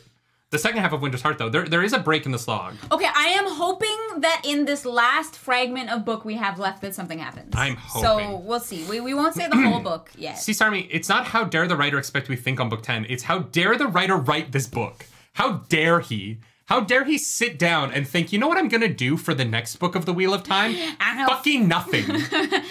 They're going to all be waiting for this book and, they're going to love this. I'm going to spend the next 2 years with everyone thinking, oh my God, what happens after the taint is cured? And then I'm going to spend 650 pages telling them to take a giant splintery wooden dildo and shove it up their own asshole repeatedly, because at least that would be something active as opposed to this garbage, which is just characters sitting and chatting. The chapter titles are chats. Because even Robert Jordan cannot pretend in the chapter title that it's a conversation. It is a casual chat. Robert Jordan does not have the gall to lie to you. He tells you this shit is boring and I wrote it and you're gonna fucking buy it because Shadow Rising was so fucking good. You think that there's more good shit coming? No. Fuck you.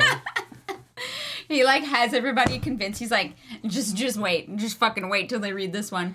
I just want to say Never Bluffs says you should fucking hit that like button. And they're absolutely right. You should absolutely smash that like button. Glenn Pearson, thank you for that super chat. Thank you, Glenn. The book came out, you should have heard the screams about it being the missing half of Winter's heart that was edited for length.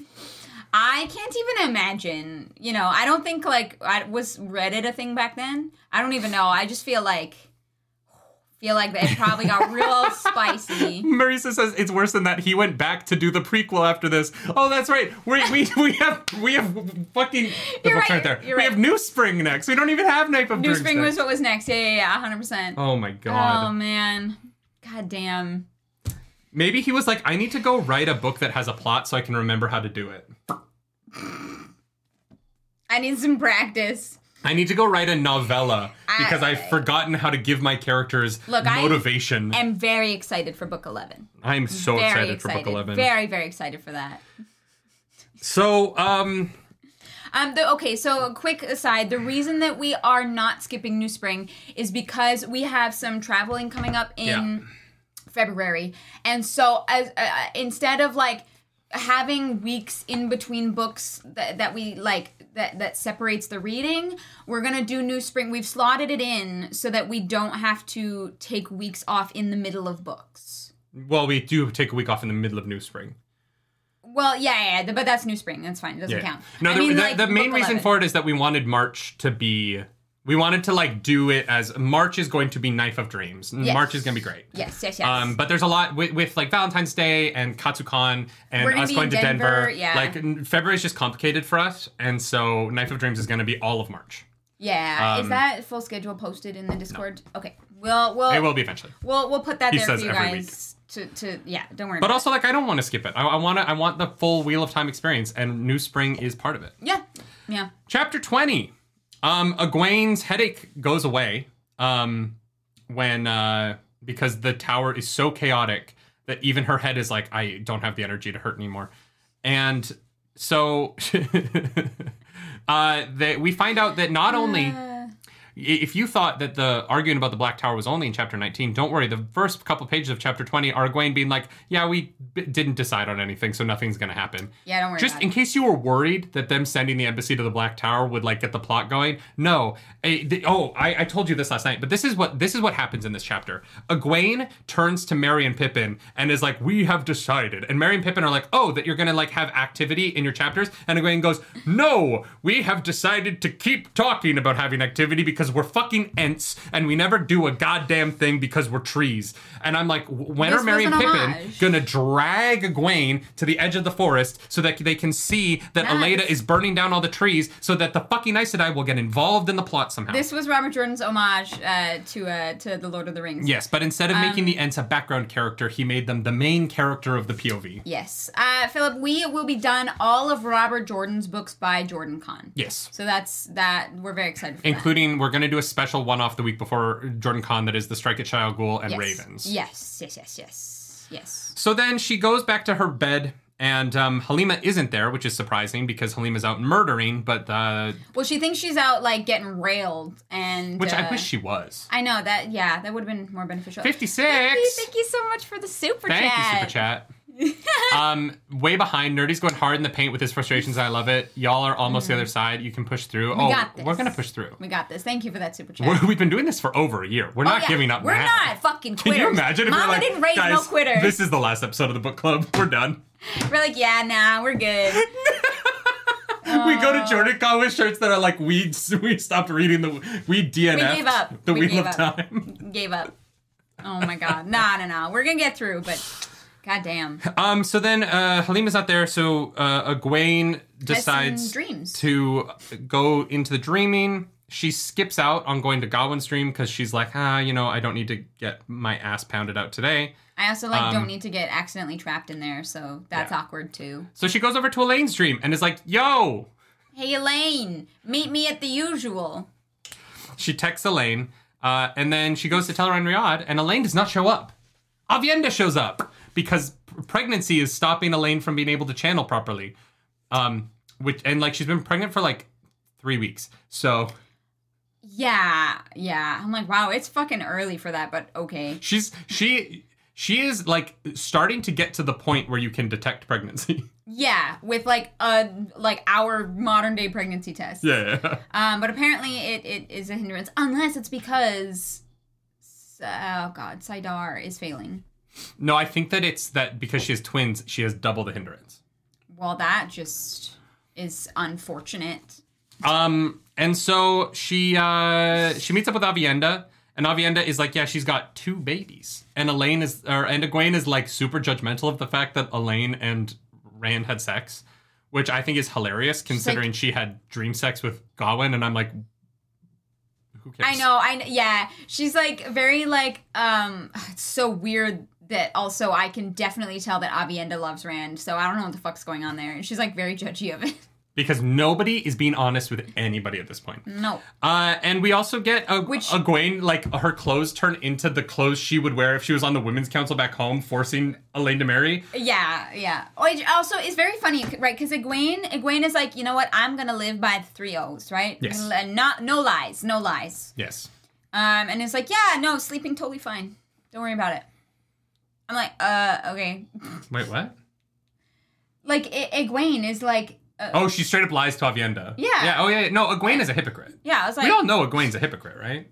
Yes. No one... Egwene is a mostly useless hypocrite at the moment. Eventually, I think she won't be. Yeah. But right now, she is claiming dominion over the 3 Oaths and not actually living by them. Yeah. And, yeah, no, she's a huge hypocrite. Yeah. Yeah. Oh, yeah, terrible. Yeah, she's gonna have her moment, but right now I'm like, okay, fine. Yeah. Whatever. You're just letting more people into this city to die, but it's fine. And then on top of that, Egwene is like, hey, I'm also gonna need you to lie to the Aes Sedai about all of the people that everything going on in Caemlyn. She basically shows up to tell Avienda and Elaine to lie more. Because they're sending an embassy to the Black Tower, people are going to be comfortable going to Caemlyn, so the Aes Sedai are going to come through Caemlyn more often. Yeah. I guess. Yeah. And we kind of learn Egwene's plan here, which is to convince everyone that what happened with the kin is okay, because the plan is that women will leave the Aes Sedai when they get old, so that they can be let go of their oaths, so that they cannot be killed early by their oaths. The problem with that being that retiring Aes Sedai will still have all of their powers, and they just won't have the oaths to stop them. This plan makes so you just hope no sense that they're a good person by then, basically. Because we know that fucking what's her name? The 600-year-old Sanchin woman. The Sanchin? Oh, Olivia. Yeah. Olivia is 600. Is no weaker. She's the strongest person alive. She's incredibly violent, not held by the oaths. I don't understand why Egwene thinks that letting these women go of their oaths at some point later on in life would stop them from interfering. Look at fucking Cad Swain. Cad Swain is 300 and something. She's actively interfering. This whole retiring from being Aes Sedai thing makes no sense to me. It's not like it's just to preserve their longevity. Which, okay, why? Yeah, I don't know. I guess if you can live for 600 years... So you're saying that the most experienced and the most capable Aes Sedai are going to be the ones who are no longer held by the oaths? Yeah. The ones with the most influence, the ones with the most knowledge, those are going to be the ones that can lie, cheat, steal, and fight. But if you are 150, you're going to be held by the oaths. But if you're 500 and you're the most powerful person on the planet, no oaths for you. I think I think here's the thing. When you live a certain way for decades or hundreds of years, it becomes like an intrinsic part of you. Yeah. You know, like, I think that that's the hope, is that you live by the 3 oaths for like 300-ish years. Yes. And then you are left to your own devices, and you don't get to, like, it's like, you can't be like an active, like, politician or like a military general anymore, but the expectation is that you've lived so long this way that you will continue, hopefully, to live by those things and be a good person. Philip says the Reds could be repurposed to make sure they're not causing any trouble. How? The Reds will be held by the 3 oaths, and the kin won't. They can lie. They can... Right. Like, this is inherently like, Egwene is so naive and has not thought this through at all. You cannot just retire them from the oaths because they're going to get bored because they're going to live for another 300 years. Right? Like, there's no version of this retirement where they're going to... I mean, I think the oaths are dumb, so I'm like, I'm all for it. No, but I'm saying that this makes Egwene dumb. Like, Egwene has not thought this through at all. Because she's... Unless she has, and we just don't know about it yet. But like, her idea is like, oh, no, you'll be let go of the oaths, but then you're going to promise to us that you're going to be good after we've said that you can now lie. And that you're not held by oaths as strong anymore. Yeah, but they're not like children. They're like, you live like 300 years without lying. Yes. And then you suddenly are able to, and you have another 300 years of your life. You're telling me that you're not going to start to do shit just to do shit? They're not teenagers. No, they're worse. They are so much fucking worse. Do you know how many freaking retirement homes have waves and waves of STIs? Because you're old, and the consequences don't matter anymore, and you can do whatever the fuck you want? Old people with power are scary because they've got nothing to lose. They're going to die soon anyway. Imagine taking that, but stretching it over 300 years. I mean, they're going to do random shit just to do shit. They're going to be bored. Why wouldn't you do random shit just to do shit? If I had magical powers and I was 500 years old and everyone I knew from when I was a kid was dead and the world was completely different, I would do the most random shit because I would know it doesn't fucking matter. I mean, you still have hundreds of years, so you're not old as in you're gonna die tomorrow. There are consequences. But, like, who cares? Do whatever the fuck you want. You're gonna retire these women with magical powers who are the most influential people on the planet. Yeah. And you're gonna be like, in retirement, you're gonna have less restrictions on you. But retirement could last forever. We don't know how long Aes Sedai can live. I mean, they keep getting older. It's better than condemning them to die at half of their lifespan. Oh, 100%. Oh, no, I think the Oath Rod is dumb. I'm not arguing for that. I'm saying that, like, Egwene's plan doesn't make any sense. Weapons never made them before. Let's see what I can do. 100%. Why wouldn't you? You spent 300 years being told you can't do this specific thing. And then suddenly, at the age 350, when it doesn't really matter anymore what you do because you've lost like 10 warders, you've experienced all the sadness and grief of life, your family's dead, the town that you were born in probably doesn't even exist anymore, the world looks completely different. Why would you be like, now's the time when I'm gonna start doing shit the way that I'm supposed to? Yeah, I don't know. I don't think that makes Egwene dumb. I just think that, like, it's more complicated in that we haven't gotten all the information yet. Sure, I'm just saying that it makes her plot with how she's going to frame the kin as a good thing seem like really not functional. There needs to be a better plan there for that for the Aes Sedai. Because if I was the other Aes Sedai, right? So say Egwene walks into that meeting where she's like, "These are the kin. When you retire, you're going to become one of them because the Oath Rod is having your life." Mm-hmm. The other sitters' reactions should be, we are not letting Cadsuane out of her oaths to retire. So she's gonna die. Fuck her. No. She's gonna drop dead. It is the Aes Sedai know that the oaths are important because it is the only reason that they have power. Because they fundamentally believe that if it weren't for the 3 oaths, no one would trust them. The kin that retire are not going to go live on a farm for 400 years not doing anything. They'll be bored. So they're going to go out into the world. And then suddenly you're going to have 2 systems of Aes Sedai. There's going to be the Aes Sedai who are held by the oaths. And people are going to find out that the Aes Sedai are going to fight back on her plan because it inherently involves trusting these people not to fuck it up for them. But it's not just trusting random people. It's trusting people who you worked with and, like, potentially got along with for but they don't trust each other now. Fair. The Ajas don't... Everybody does seem to hate each other. The Ajas mistrust each other so much that culturally it is taboo to ask who is the leader of the other Ajas. The Amerlin seat does not know. Well, she does. But the Amerlin seat is not supposed to know who the leader of the other Ajas is. Yeah. It would be like if the Republicans and the Democrats hid from the president that McCarthy and Hakeem Jeffries were the leaders of the House. Like, that's fucking insane.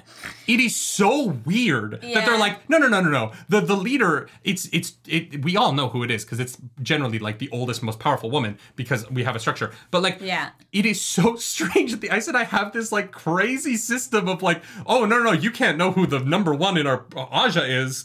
But we definitely trust each other to like retire and not use the one power after that when we can lie. Bullshit. The Aes Sedai don't trust each other today. They didn't trust each other yesterday. They're not going to trust each other in 300 years. Honestly, you need to burn it all to the ground and start over. Like, at this point, it is so... And the funniest part is that it's not even in regarding, like, laws. Nothing that they ever talk about... Like, Egwene is like, yeah, this is not because of a law that we do that, but it's just kind of like a custom that we've... Tradition! Decided is a thing. And I'm like, why? Why don't we not do that anymore? Like... Andreas says, Elise will sort out the retired Aes Sedai. Don't fret.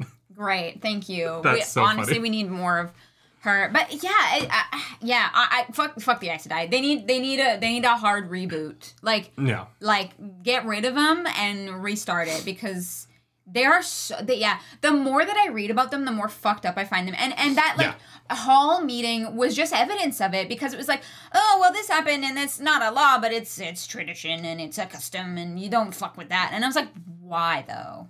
Why? But why? We're all about power, except when it comes to who sits where in the hall. And then the two oldest people sit next to the Amerlin. But then, if you're not the oldest people, you sit based on who gets there first. So they're like, if I was raised to sitter, and they're like, okay, so here are the rules, I would sit there and be like, why is this so complicated? Just have assigned seats. Yeah. Who cares? We don't talk about age. It's a circle. Like, who cares who sits closer to the Amerlin? It's a circular room where we're all looking at each other. Just do it alphabetically. The point of that just solves all the problems. The point of the circular table in King Arthur's legend is that everyone is equal. Yes. And the Aes Sedai have twisted that into they took it and we're like, okay, but what if it's a circle but not everybody's equal? Haha, got him. But like the most powerful people sit counterclockwise, but the oldest people sit clockwise. God damn it. I like... Yeah, it is. Yeah, that, like, chapter especially, I was like, God, the Aes Sedai are terrible. Should we get into some dreams? Do you want to talk about some dreaming? We got some cannons. Matt's definitely going to get his cannons. Matt stood on a village green playing at bowls. I don't know what bowls is, but I'm assuming it's a game. Oh, yeah, bowling, I think. Oh my God, I'm so stupid. It's bowling. I mean, I wasn't sure that it was bowling, but yeah. Yeah, but it makes sense because he's bowling. Yeah. Playing at bowls. And then each of the pins represents thousands of men. And there's an illuminator involved. Yes. So the cannons. Cannons, right? Yes, absolutely. Cool. And so that's... Oh no, we figured it out. It was so hard to figure out. This one is, though. Shall we get to the actually good one? Yeah. Let's do it. Suddenly a woman appeared, clambering down the sheer side of the cliff out of the clouds, making her way as deftly as if she were walking downstairs. Mm-hmm. There was a sword strapped to her back. Her face wavered, never settling clearly. Mm-hmm. But the sword seemed as solid as the stone. The woman reached Egwene's level and held out one hand. We can reach the top together, she said in a familiar, drawling accent. So Egwene gets saved by a Sanshin, while the Sanshin are attacking the White Tower. Yeah, so and the attack will shake the Aes Sedai to their core and threaten the tower itself. Yeah, so I'm assuming that Egwene, whatever weird plan that she has that we're not allowed to know yet, it fails and fucks up, and that the Sanshin arrive, and that they take the White Tower together with the power of friendship. I just don't really know how the Sanshin get there. I don't know. Because they would have to cross... I don't really get how the Sanshin get to Tarvalon right now. They would have to win the majority of Randland to be there. Unless it's they learn how to travel. Oh, they learn how to travel. Or Matt shows up with Tuon, and Tuon is like, hey, let me help you out here, bud. No, because the Sanshin like Rocken have to attack the tower, right? Oh, they must figure out how to travel. Unless it's like way, way, way down the road. But this was interesting. It's nice to know that at some point something does happen to Egwene. Yeah. In Egwene's dreams, Robert Jordan informs the audience that something will eventually happen in this storyline. Yes. Yeah. Don't you worry, kids. Eventually, it's coming. It's gonna happen. That's what it feels like. Maybe this time. Yeah. Oh my god. Yeah, I don't know. I'm assuming that will like. That's it though. Those are the only dreams she has. She doesn't have any Perrin dreams this time. No. I like when Egwene dreams about Perrin because of like the little journey they went on together. Yeah. Yeah, but no Perrin dreams this time. Yeah. Because Robert Jordan also knows that there's nothing going on in Perrin's plot. So I'm so salty today. And I'm not even... Last week I was kind of apologetic about it, but this week I'm not. I'm like I'm at my wit's end with this novel. I know. I hope people are enjoying it. I hope my like anger has been entertaining. Sometimes it's just really fun to watch people melt down. That's what it feels like is happening. I feel like I am melting down. Literally. Like sometime last night when I was doing, or not before dinner when I did the reading, I was literally like, I was going back over pages because I felt like I had missed something important. Yeah. And then I would read the page a second time and it wasn't important. Like it just wasn't important. And like, yeah. I strive from your suffering. I feel like I'm getting a like blood pressure condition from reading the Crossroads of Twilight. All right, well, let's. Path of Daggers was not this bad. Path of Daggers was boring, but at least I wanted to keep going. Yeah. This book I legitimately don't want to keep. Like I fucking hate it. Yeah, definitely. Sorry, Mr. Wrangler, that I swore again. One of our episodes we should have a swear counter, just out of sheer curiosity, because I think that would be hilarious. Yeah. So then Egwene wakes up and Nisao is like, oh no, Aenea's dead. And we're like, oh my god, Halima killed Aenea. And then Nisao's like, I resonated. That new power that we have now that would have been really useful for so many fucking things in this book. I did that. And a dude used the power to kill her. Oh, boy. And so, because of that, Egwene should be like, all right, resonate everywhere in the camp. Let's see if there's any other places where the male half of the power has been used, starting with my tent, just to make sure that I'm not being compelled or something, because that would be the rational and adult thing to do. Nope. But she's not going to do that because then the plot would move forward. And God, it would be a shame if the plot went forward. And Breeze, welcome back to the Nerd Table. Genuinely, you're cheering me up at the end of a really bad week. Thank you so much. I know you're in pain, but your outrage is making me smile.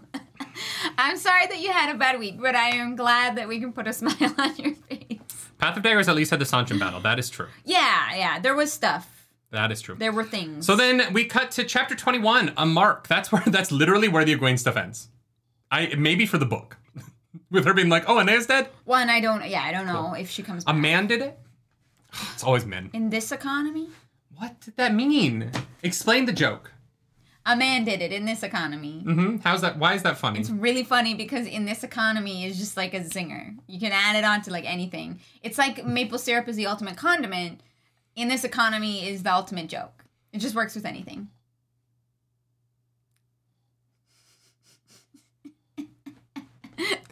In this economy is the Crossroads of Twilight of jokes. I disagree. It was funny once, and you have beaten it so far into the ground that I cringe every time it comes out of your mouth. The more you do it, the funnier it is. Even when you use it in the right context, you have used it so much that I inwardly cringe every time. No, I gotta keep you on your toes, right? You gotta say it you're sometimes. the only one who finds it funny now. I don't know. I think chat finds it very funny. Stardew, thank you for that super chat. This novel could have been the back cover of the next novel. Yeah. Glenn Peterson, thank you for that super chat.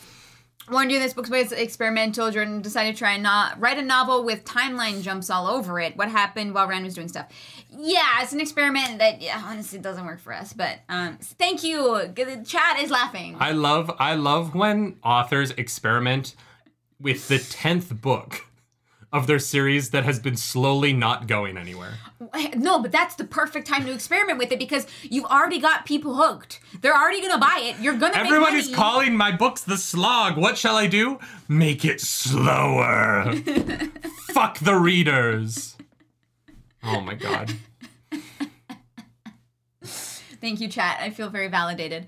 Yeah, so no more Egwene stuff. That's done. Alviarin pops into a gateway in the library behind the math section. Yeah, the one that nobody uses because no one fucking does math. Alviarin is like, why are there so many different ways to solve mathematical problems? And I'm like, girl, same. Why did I have to take this class in school when SOHCAHTOA has not benefited me in my real life at all?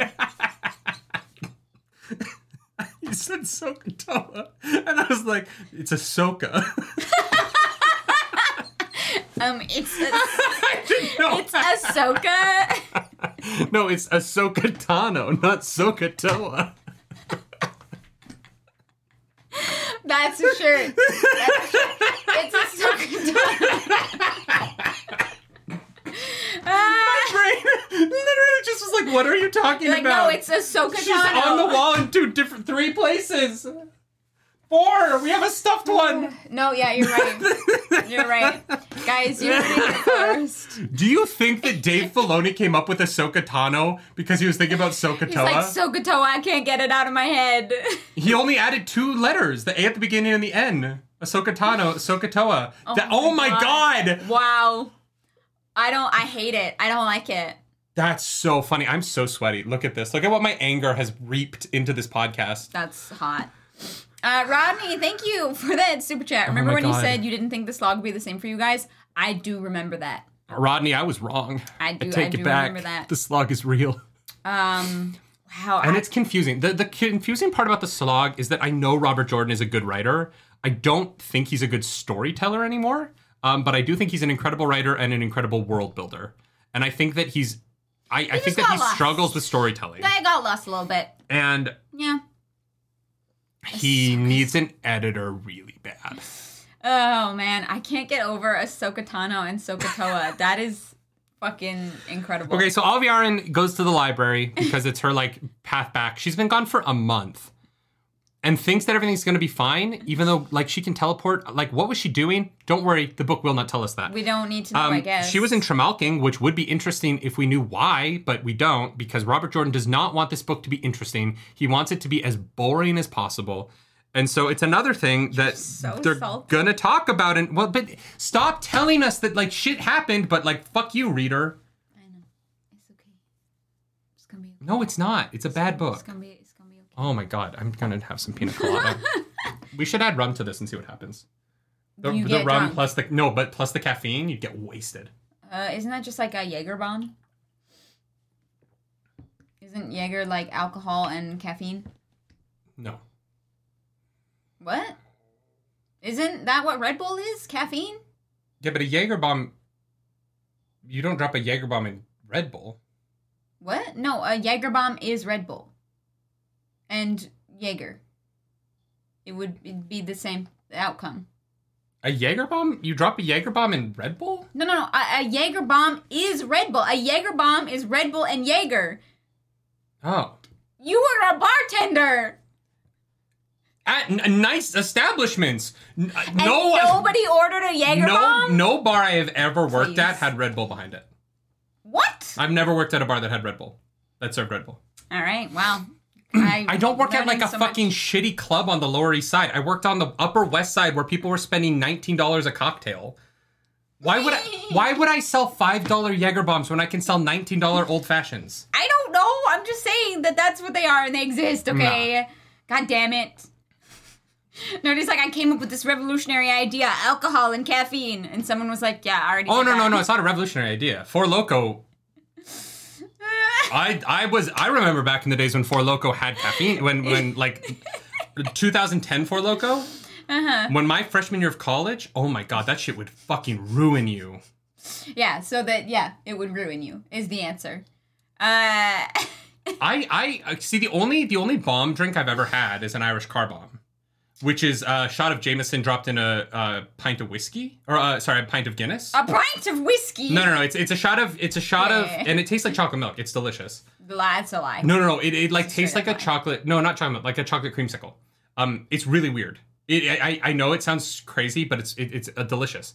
So I always thought a Jaeger bomb. I've never had one, so I just thought it was dropped in like beer or something. Yeah, no. It's fine. Don't worry about it.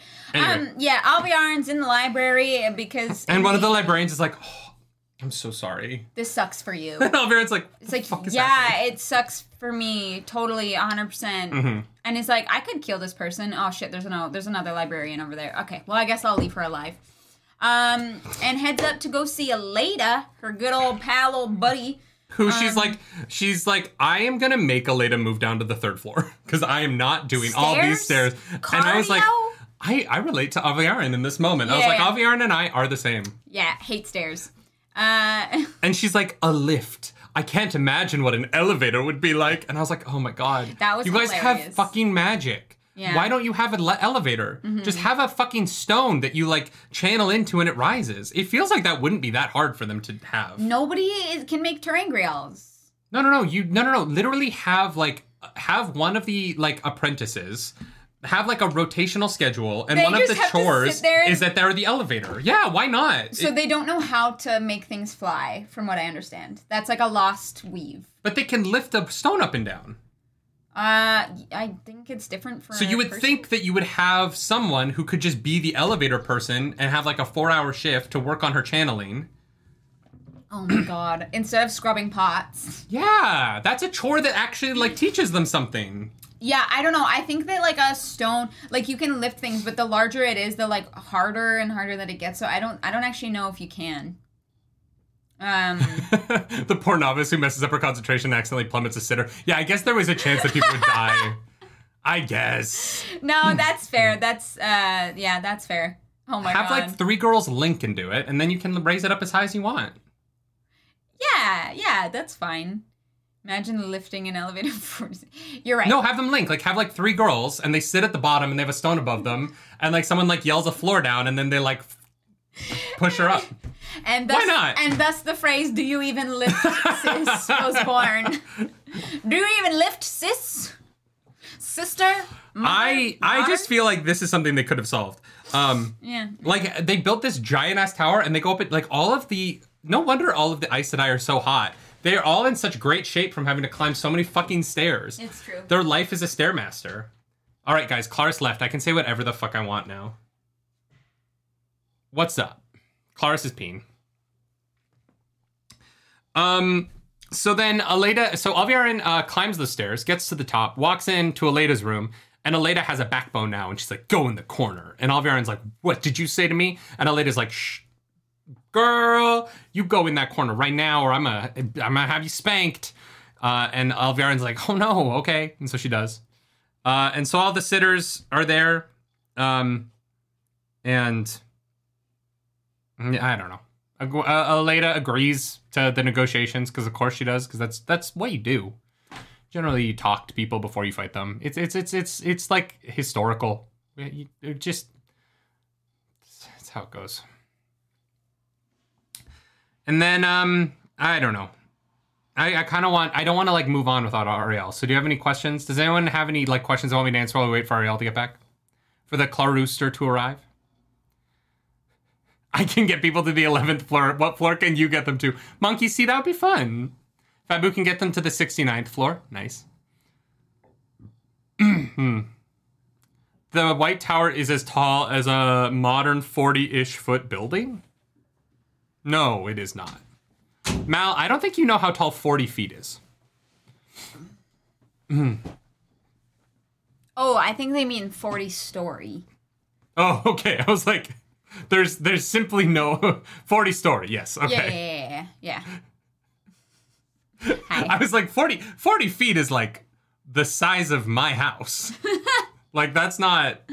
Yeah, I guess. I don't know. Most floors are 10 feet, right? I guess. So no, not 40 feet then. Well, yeah, because we have the like ope on top.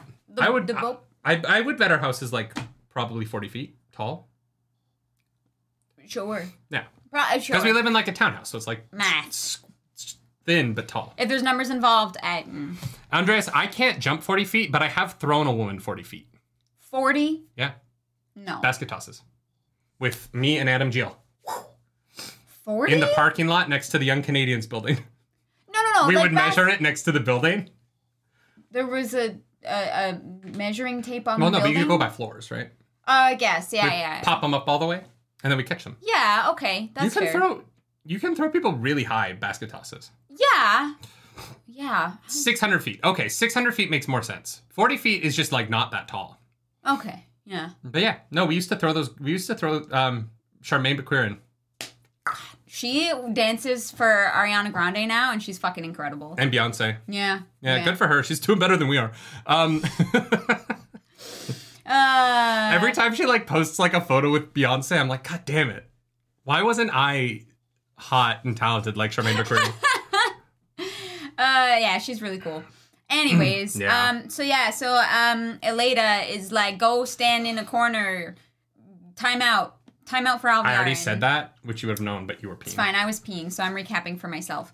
And so I don't know. Eleda, the sitters are like, they want to negotiate, and Eleda's like, fine, but here's my rules. And they're like the opposite of Egwene's rules, and so they're, oh my god, they're at an impasse before they've even started negotiations. I know. It's almost like nothing is gonna happen. And, so, Alviar, the sitters all leave, being like, all right, fine, we'll tell them. And the conversation between Eleda and Alviar in here is interesting, because Aleda's like, you're not the keeper anymore. But also, I am going to, like, have you murdered, maybe, or, like, stilled or something. Expose you. Yeah. It's very much like inferring that she is possibly a dark friend without, like, saying it. So it kind of does leave it open for interpretation. But, of course, Alviar freaks out. And Aleda's right. Yes. Like, Eleda has Pavara and Tharava and Mavara and Megara all looking for dark friends. And she's right, because Alviar is a dark friend. Mm-hmm. And Alviar in here is, like, rightfully worried. Yeah. Like, truly. Alviarin's response to this is 100% correct. She's like, oh, fuck. But her response is also pretty condemning. Yeah, she, like, runs through the White Tower. She's like, oh, shit, they found me out. I also love that she, like, I think it's actually after the stuff in the room happens. Oh, yeah, we'll talk about it after. So she runs down to her room. Yeah. And she's like, she has a red Rod Terangriel. Yeah, which is an alarm button. It's not a vibrator. No, it's a pager. A pager. She pages Masana. Oh, yeah. Okay. So no cell phones, but red rods. Yeah. Okay. Oh, Eleda also comes up with, like, really weak excuses for why she's not going to be in trouble for all this stuff. But maybe it would work. I don't really know. She has, like, enough power over the White Tower right now. She can kind of do it. I guess. I don't know. I think that Eleda thinks that she has more power than she does, for sure. But that's Eleda's failings. So Alviarin presses the thing, and Masana shows up. And Masana is like, oh, well, fuck you. And then... Basically, he's like, I guess you're not that useful anymore. And then Shadar Haran shows up and is like, oh, Masana, oh, fuck you. And I'm sitting there being like, I don't know what's going on anymore. This scene, like, spiraled away from my understanding pretty quickly. In what way? I don't know what Masana is up to. And so Shadar Haran being mad at her for not showing up to a summons doesn't make sense to me, because I don't know what's happening between these characters. Yeah, we don't know what this summons was. Was the summons the Shadar Lagoth thing that happened? Because a bunch of other Forsaken showed up, but Masana didn't. But that wasn't Shadar Haran's summons. That was Moradin's summons. I think, but are they working for, like, was Moradin's summons an extension of Shadar Haran's summons? Maybe. I don't know. It doesn't really make sense. Here's the thing, right? If there's something that happens and you've got somebody in the White Tower, you've got Masana who has to keep up this facade, them not showing up to a meeting or a summons or whatever probably has really good reason for it. And it's like, would you rather them show up to the meeting, or would you rather them keep their, like, undercover, the problem is I don't know if their undercover thing is related to Morden and Shadar Haran anymore. Like, I don't know what I don't know what Masana's up to. I don't know what Masana's up to either, unless it is to just literally like unless Masana is behind all of these sitters getting elected super young, and it's just to fuck shit up. Like, if Masana's just there to fuck shit up. I guess. Because we know what she looks like now, kind of. And we know what dress she's wearing. So... Yeah, I don't know. I wish that, like, the punishment of Masana here would be more interesting if I knew more about Masana. But because I don't, I'm kind of like, oh, okay, yeah, Masana's in trouble, I guess. Yeah, like, I think that Masana is the Forsaken we know the least about. And what's weird is that before Shadar Haran punishes her, Shadar Haran reveals who Masana is pretending to be to Alviarin, but not to us. And so it was another frustrating moment of like, well, okay. Now Alviarin knows who it is, but we still don't. So this is another moment of information between characters that is not given to the audience. Yeah. That is like, I guess it's another like, something for you to find out later when I decide to convey it to you. And like, if you're going to tell the story that way, just write those moments. Stop writing the moments, but stop writing that you're going to tell me things later. Yeah. Because it gets frustrating as a reader after a while to be like, I know something's going to happen eventually. Yeah. Get to it. And I wish, honestly, that Robert Jordan described clothes less often so that maybe I could remember who wears a green dress with, like, bronze embroidery on it. But because I have read so many clothing descriptions, there's no fucking way. But also, everyone has so many clothes. That's true. Even when they're on the road, they have so many different dresses that, like, it doesn't matter. Because it's the next, they don't wear the same thing every day. This isn't like an anime where like they wear the same outfit in every single episode. Right. Right? Like if you're like, oh, the Pokemon character with the orange t-shirt and the brown vest, you're like, oh, that's Brock. Yeah. But if you're like, oh, yes, the Aes Sedai who had the blue slitted silk dress with the embroidery on the sleeves, you're like, yeah, that's all of them. Somebody ban Fabu. Fuck, Matt Coffin wears right that now. These days. Yeah, literally. Like, no silk in the chat, god damn it. See, Sarmi's going to tell me things later. Well, then, I'm going to time you out until then. No revealing too early. Yeah. It was another instance of there's information that we don't get to know. Haha. But then then we get into the weird nudity thing. And yeah, we've said a lot about nudity in Masana this. gets weirdly, like, it's alluded that she's, like, raped. And I was like, okay, why, though? This is the third time in this book where we've had a character's POV that is, like, it started with Perrin. What's going on with the Perrin and Fail storyline? And it ends with Fail naked, tied to a rock, and a man, like, lying on top of her weirdly. Then we get the Elaine POV. And what's going on with Elaine while Rand is cleansing the taint. And it ends with multiple women having rape threatened to them. Yes. And then Fowlin being begging for drugs to knock what's-his-face out. So that she can stop being raped every night. And then we get to this POV where it's what's going on with Egwene while Rand is cleansing the taint at Shadar Logoth. And it ends with Masana nude, bound with a gag in her mouth. And it's insinuated that she's raped by Shadar Haran. It is very strange to me that 3 times in a row we have had this exact same thing happen to women, only women. Yeah. We've never seen a male Forsaken punished. Only the women have been.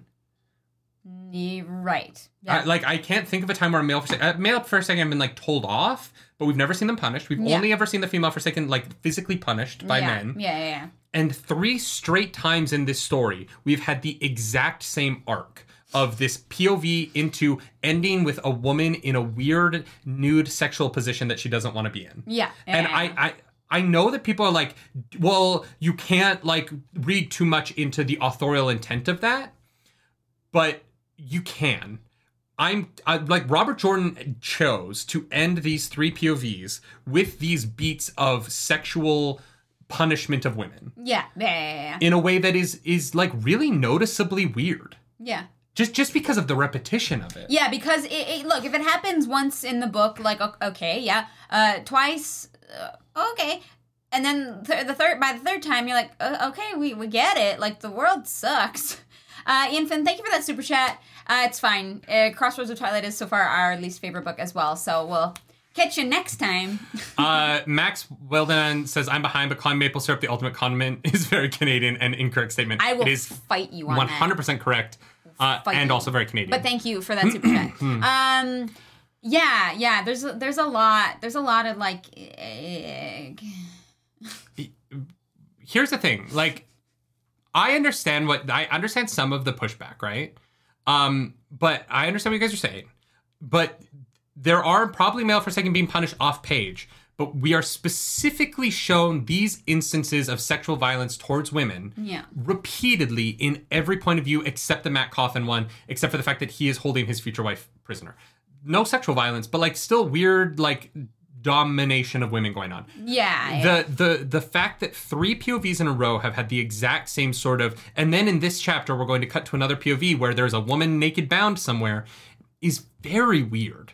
And like it just happens a lot. Yeah. And I think it's worth like noting that it does happen a lot. And maybe we don't need that.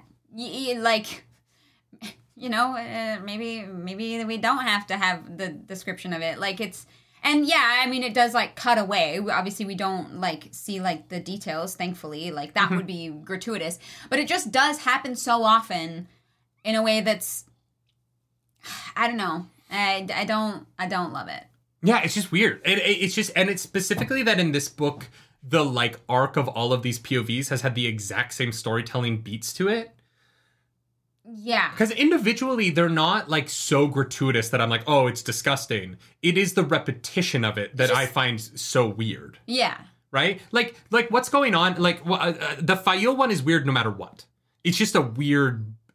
Partially because it doesn't make any sense. The like punishment of the cold is just fucking weird. But it is this repeated like, and before we cut to the next POV, let's have a chapter where we inform you about the woman in this POV who's being sexually punished at the moment, or facing some form of sexual violence in her life. And it's just like the last 3 POVs have had these long things that end the same way. Yeah, it's just a lot, and it's a pattern that we have noticed, and it's like, yeah, we get it. The world sucks. James Ross says, I would argue it's historical, but it's very gross. Here's the problem. Robert Jordan set out to say, what would society look like if it was a matriarchy? Yeah. That's the stated goal of the series. Yeah. And in his version of a matriarchy, our historical punishment of sexual punishment is no different. He's saying that no matter who is in charge, no matter where the power lies in a society, the way in which women are treated will always be violent and sexual inherently. Mm-hmm. And I think that is a really weird thing to read over and over and over and over again across the last 7 books of the series, especially considering it's not in the first 3 at all. Not really, like no. the amount of spankings and the amount of sexual violence doesn't really exist across the first 3 books. Yeah. And then it like starts to inkle in with the spankings. And now it's just gotten to the point where it's like, there's so much rape in these books. Yeah. But that doesn't, that didn't really happen until like Morghese. And that was the turning point. And it just feels like if you read the first few books of this, you'd be like, oh, this is going to be a fairly like clean fantasy series. Yeah. And it diverts into constant sexual violence. Like over and over and over and over and over again, to the point now where like the list of people who have had some sort of weird sexual violence committed against them is getting really long. Yeah. Yeah. The number of people who have been spanked nude for an audience in this series is like large. And it consists of most of our main characters. Yeah. Oh, yeah.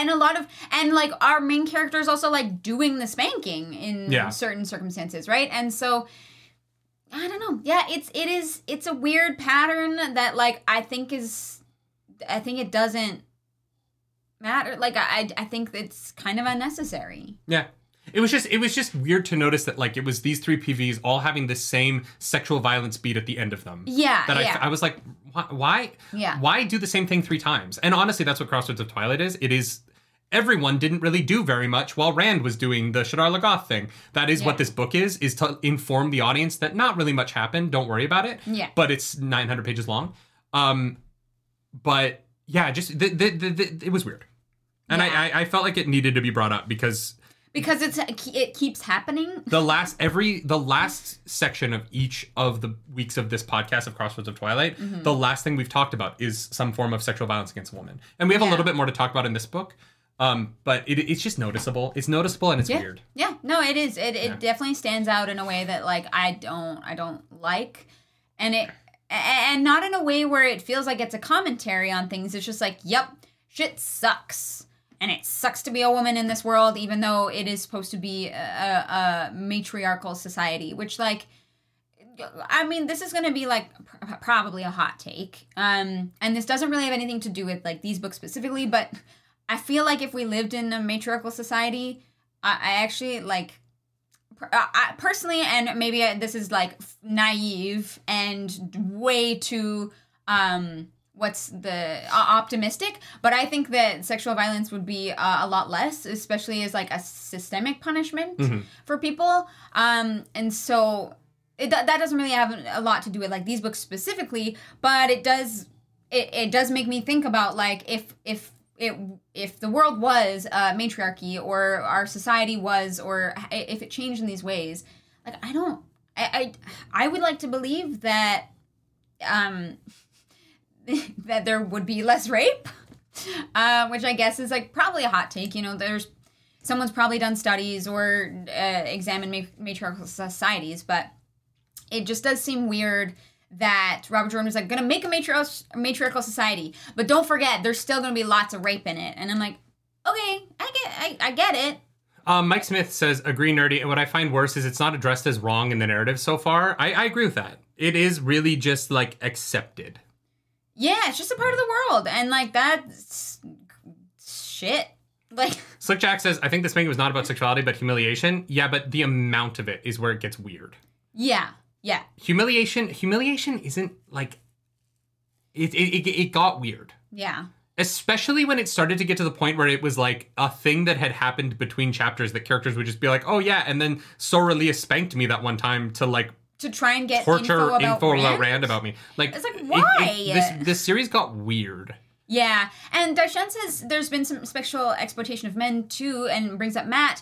The problem is Matt is written in a humorous way, and so that I think that's part of the way that it like doesn't work. I don't think Robert Jordan wrote any of the sexual violence in this series well. No, I no. Like the Morghese one was brought up. It's not really ever come up again. It was not relevant to her story at all. It was just to do it. And I thought maybe it would be relevant. Like, I thought there'd be, like, a reason for it. And, okay, that's fine. But ever since then, it's just been more of the same happening and no real reason for it. It feels like it's just, like, look at how bad it is for women. And I'm like, I don't need that in my fantasy series. We can have plot. Instead of just constant sexual violence, we could have plot. Like, I would trade character actions for, like, hey, do you know that Forsaken? This bad thing happened to her that's you don't have context for, so like it doesn't matter. Yeah. It's just a thing that happened to a woman, and you're like, I'm tired of reading about things that happen to women that aren't relevant to anything. I think that there are times where sexual violence as part of a plot is an important way of telling a story about the realities of the world. Mm-hmm. I think that using the excuse of, well, sexual violence happens in real life is a bad excuse for using it in a way that isn't relevant to the story that you're telling. But it's just to have bad things happen to women. Yeah, it's not relevant. That's all. Glenn Peterson, thank you for that super chat. You get close to the theme. Matriarchies are every bit as cruel and corrupt as patriarchies, which I can agree. I just think that it would manifest differently personally. I don't know what Abu Ghraib is. I don't know what that is either. Sexual violence as punishment. Sure, I guess that's a thing that I'm not familiar with. Mal India says, I was horrified and considered that the intent. I'm going to be honest, I wasn't. Because I was reading it going...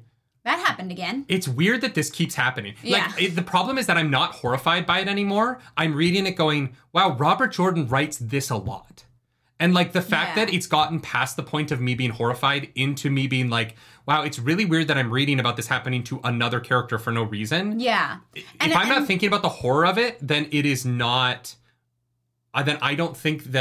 Then I think that you've overused it. And that's what it is. I think that something like this can be very poignant, and you can make a statement about it. Yes. But not when it happens, like you said, 4 at the times end a book. Of every section, right? It's just, it's another crappy thing that happened to people. Well, that's unfortunate. And that's kind of the point that it's gotten. It's like, oh yeah, another woman is naked and in a like vulnerable position. I'm like, okay, that happened again. So I don't know. I don't know. Is a weird thing to note. I don't think it really like affects the book all that much, and I think that that's the problem. Yeah, it's just not. It just doesn't mean anything. It's just kind of like Yeah. All right, shall we move on? The Murdral, Shadar Haran, tasks Alviarin with finding out who is hunting the Black Tower or the Black Aja within the White Tower. Yeah. Which brings us to our final chapter. Which finally brings someone in conflict with Povara. So like that's fun. That will probably be interesting at some point. Or Alviarin will end up oath rotting. Yeah. Abu Ghraib is a U.S.-run prison in Baghdad. I don't know how that's relevant to a matriarchal society. That's a stretch. You're talking about like the scale of those two things are fundamentally different because Abu Ghraib is not a matriarchal society. Abu Ghraib is a prison within a patriarchal society. So right. I don't think that is a relevant comparison here. Mm-hmm. To say that there were cruel women who came from a patriarchal society and inflicted the cruelty of a patriarchy within a prison where it was run by women doesn't change the fact that the society that they came from is not changed. Right, yeah. Right? Yeah. Like you're applying their upbringing, their experiences, their life is still informed by a patriarchy, which would just be fundamentally different in the Wheel of Time. And I was hoping, honestly, that Robert Jordan would play around with that more. Mm-hmm. Like, what would that mean? Because that's actually a really interesting question that I would love to read more about, like different people's takes on it and what would change and what would stay the same. Mm-hmm. Whereas I think that it's just like a device for this book as like a structural device, but it doesn't actually inform a lot of the plot or certain character decisions, you know? Yeah. Like the people that I see in this book are still like people that I would like see in today's society, like that I would know. And so I do wish that Robert Jordan had explored what that would mean a little bit more. And this is going to be a kind of aside, I guess, but if you have any fantasy series that like do that, feel free to send them my way on like Discord or something, because I would love to read more into that kind of thing. Yeah, I would love to read a series that has the same root idea, but actually explores it in a more nuanced way than I think the Wheel of Time's kind of ham-fisted. I think it's just a thing in the Wheel of Time that I don't think has a lot of like influence in the story. Yeah. But so Alviarin almost throws herself down the stairs by accident, but doesn't. Don't worry. That was and she's so like petrified at the top of the stairs because the Dark One has marked her. Yeah, she's like touching her forehead, but she can't feel anything. But like, isn't she already like sworn oaths to the Dark One? Like, I don't really know what like this changes for her. I don't know either. I don't think we're supposed to know yet. Or maybe she's a Dreadlord now. A Dreadlord? Maybe the Dreadlords are the ones who are marked. Because I don't think all channelers are Dreadlords, right? Maybe. So maybe that's like Shadar Haran being like Dreadlord time. I don't know. I don't know. Yeah, because I don't know what it means. I don't know how it manifests. I don't know what that changes for her, like being marked. Maybe it's like a thing that only maybe she's a Forsaken now. I was going to say maybe the Forsaken can see that, but or maybe it makes her Forsaken. Maybe like the marking is what makes her one of the Chosen. Maybe Masana is now just fucking dead and Alviarin takes her place. Well, no, because like what they're called the Chosen, right? What makes them the Chosen? Being marked, I guess. Right? So maybe Alviarin just became a Forsaken. Maybe. That would be cool. Because I still think, like, that, or she's a Dreadlord, but, like, one of the positions. Yeah, I think because I think Mazrim Taim is going to be a Forsaken or a Dreadlord or whatever. I think the Dreadlords are just, like, powerful channelers, but I could be wrong. Mazrim Taim is Demandred, but... Is Demandred? We don't, like, I don't know. He could be, right? We don't know where Demandred is. Interesting. So, like, because, like, Mazrim Taim just shows up one day, right? Okay, so, it could have been Demandred this whole time. Okay. All right. Telemara, thank you for that super chat. The Vor Kosigan Saga by Louis McMaster Bujold is an excellent sci-fi series that deals with these issues very well. Interesting. Thank you. Check it out. I'm going to screenshot that here. The Chosen all have evil guy names. I don't know. Oh, yeah, Lanfear, Demandred, Semerhaj. Samael, fucking evil name. Asmodean kind of doesn't. No.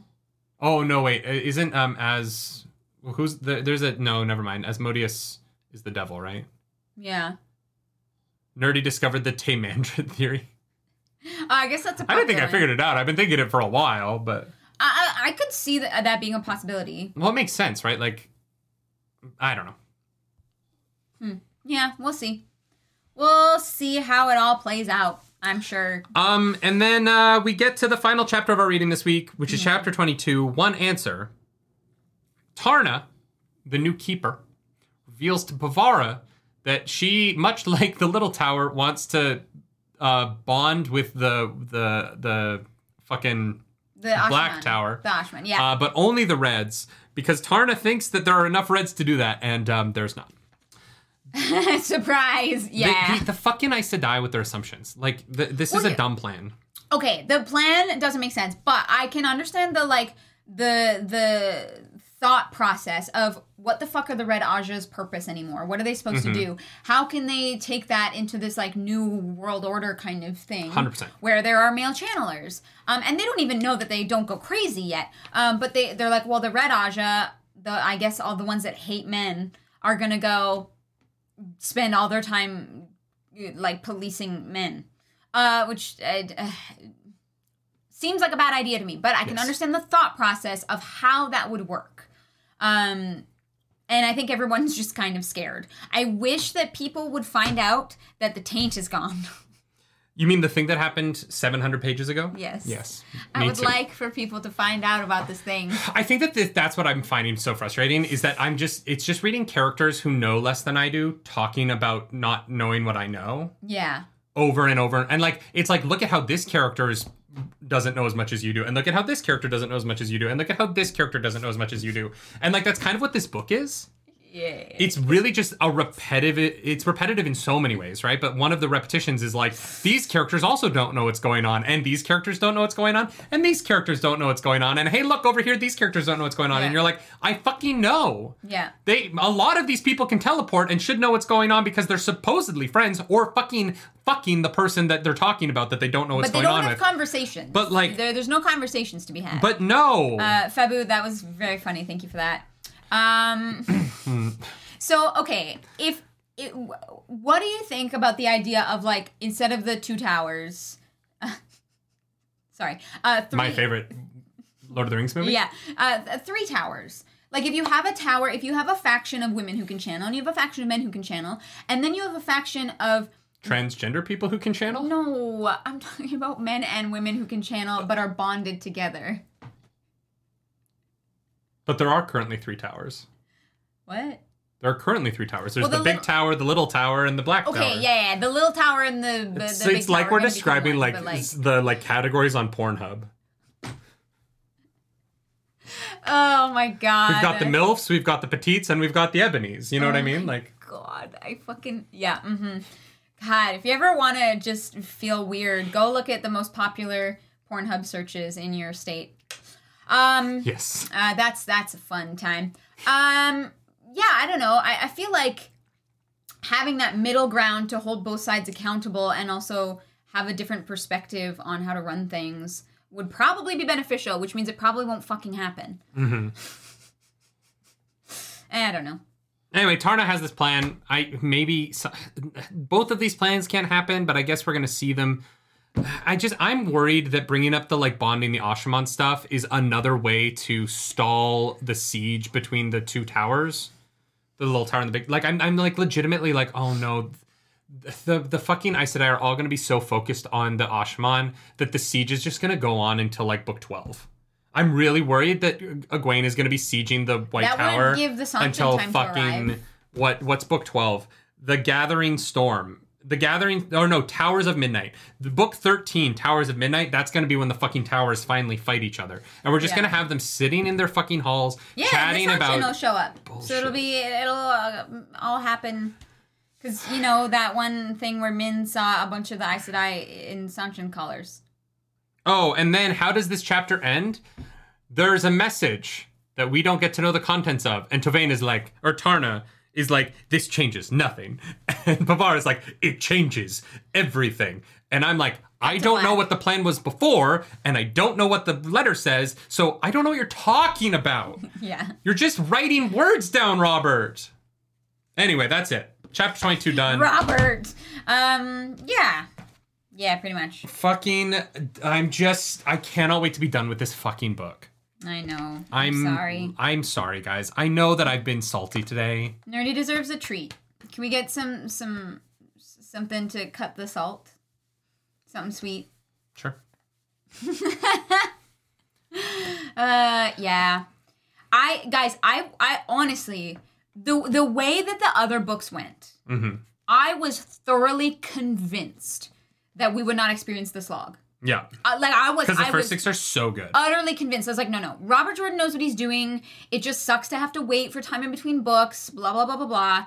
I was wrong. I will admit this. Yeah. This book is slow. And,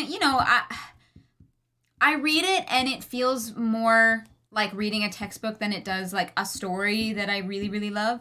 Yeah. No, I agree with that. And that's just unfortunate. I never read anything. If it wasn't fantasy, I never read it because I got bored easily. And the fact that this is fantasy does keep me reading, but there's a lot of boring stuff in here that I think is going to be cut for the show. I would cut the whole, what would you keep? Yeah. And that's the thing is we were like, God, this series is so long. How are they doing 8 seasons? And now I'm like, oh yeah, they're fine. Well, and because part of the problem is that if this was on television, viewers would stop watching. Can you imagine the TV version of Egwene is still heading for the White Tower for 5 seasons? Can you imagine it? Yeah. She has not done any... look, if you're interested in reading about every single fucking conversation Egwene has, then yes, I'm sure that this is interesting. But watching this on television would be the most bland show ever created. Especially if we're missing all the pieces of information we're still missing. Because there's all of these plans that are alluded to and hinted at, but that we're like, okay, give me something, please. Ember Eye says this book is a 30-second montage of people looking at the horizon and sensing the channeling. Yes. Yes. Yes, it is. James Ross says we waited for Dragons in Winter for 5 seasons. So many things. Okay, you cannot fucking compare those things. There's 9 wars in that time. In Game of Thrones, there are 5 wars. Dragons in Winter? That's not a Game of Thrones book. Yeah, we waited for Dragons in Winter for 5 seasons. I don't know that book. What? Dragons in Winter? He's talking about the Game of Thrones TV show and how we kept getting told for season after season that winter was coming. Oh, I was like, I don't know the book Dragons in Winter. Okay, I understand. In the meantime, there's 5 wars happening across 3 different continents. You cannot compare the overactive world of Game of Thrones to Crossroads of Twilight. That is not fair. Yeah. Yes, Winter is Coming is held off, but it's because there's 20,000 other things that happened before then. Totally. The first 6 books of the series, right? I think the first... Look, guys, I do not have complaints about the first 6 books of Wheel of Time. They're fantastic. Shadow Rising is the best fiction fantasy novel I have ever read in my life. Yeah. This book is... nonsense. Yeah. Nothing happens. When things do happen, I have more questions than answers. More plans are brought up that do not come to fruition in this book. Mm-hmm. And so it is just constantly telling me that characters have plans I'm not aware of. Elaine has a plan. Perrin doesn't know what his plan is. Matt has no plan. Matt's just kind of waiting. I don't know what they're gonna Egwene has a plan that she is not enacting, right? And so this whole book is just people talking about the plans that they're not revealing to the reader. Plans on plans on plans. While they set up the minute details of how is this army paying for itself, which I don't care about 5 books in. I didn't ask how Gareth Bryan was paying his soldiers for the last 4 books when they were walking through the snow. I'm not going to start asking how Gareth Bryan is paying his soldiers in the 5th book about it. I don't care. I want the characters to do things. Yeah. And they're not doing anything. Yeah. No, I agree. And luckily, we have gotten some things along the way that have been, like, sustained us, you know, like the end of last book. Yeah, chapter, The End of right? Winter's Heart is great. Yeah. But, yeah, the majority of it is... Lightblind Fool says you haven't read the whole book yet. Look, I hope to God that the last section is like is as good as the last section of Winter's Heart was. Yeah. Because we went through that, right? Winter's Heart was not good. And then the last section was amazing. Although I do think Winter's Heart, the boring stuff was better than in this. 100%. And personally. But James Ross, thank you for that super chat. No, you're fine. Nerdy knows you're joking. I know. My nerves are like right underneath my skin right now. I'm very sensitive. He's very raw. I'm raw and wriggling. Ew, God. Daishan, thank you for that super chat. Love you guys. Just a while longer. It gets better with KOD. Thank you. Now imagine how we felt when we waited 3 years for this book. It's the worst. I can't imagine. I'm so sorry. I would never have picked up another Wheel of Time book. Yeah. Or like you honestly, said, I would have stopped books ago if it wasn't for book club. I wouldn't have, but I would have been done with this books ago. Mm-hmm. Like Path of Daggers, I think Path of Daggers would have been the one where I was like, I will wait until all the... No, I would have read it all eventually. Yeah, but that's I would have... what I mean. Although, would I have? Like, there's definitely stuff where I've, like... It's lost me. If it wasn't for book club, I don't know that I would keep going. Okay. Yeah, no, just honestly. Like, if I was reading this for my own enjoyment, and Path of Daggers, Winter's... Like, I understand why people stop. If I was reading this... I get it. With how little free time I have... If I was reading this for my enjoyment, I would never have read this book. I would have read the reviews, watched Daniel Green's breakdown video of it on YouTube, and picked up Knife of Dreams. Right. Yeah. You know what I mean? Like, yeah. I wouldn't be reading every page trying to see if there was stuff I wanted to talk about on the show. So I would like skim it. I would watch Daniel Green's videos, and I would just skip this. Yeah. Because... And there's a lot of people who did, you know, that seems to be pretty common through the Wheel of Time community. Yeah. And so, you know, I feel like it's nice that everyone's kind of on the same page about it, But the reason that I'm like, I will keep going because of book club is because this is my favorite part of the week. So Thank you so much. Even if the rest of the books were all terrible, I would still do it just to show up with you guys every Friday and chat because you guys are awesome. And I love this. Like, that's this is the best part. Yeah. I love book club. So. And if you like, you know, hanging out with us and chatting more, come join the morning show. Yeah, Mondays at 11 a.m. Eastern Standard Time. We are live talking about all the nerdy goings on in the world. Yeah, it's way more chill. Yeah. We hang out, we chit chat, we talk about some nerdy shit. It's a good time. It's a good time if you want to stop by. I promise you won't be disappointed. Yeah. But yeah. Johan Yarvinen says there are things there, but it can be hard to see the value on a first read. That is bad writing. Yeah, if you lose people, look, I am all for like hidden Easter eggs when you go back and read stuff through. I am all for that. But there's so many other series who keep their books interesting at the same time as that. And that's the part that's just not working. And also, if things become interesting because you fixed them with later context, this is a problem I have with Star Wars, where there's a lot of stuff in Star Wars that I like now because it was given context later and then it made sense. Yeah. And I think that if you do that, I think that you've missed something in the writing.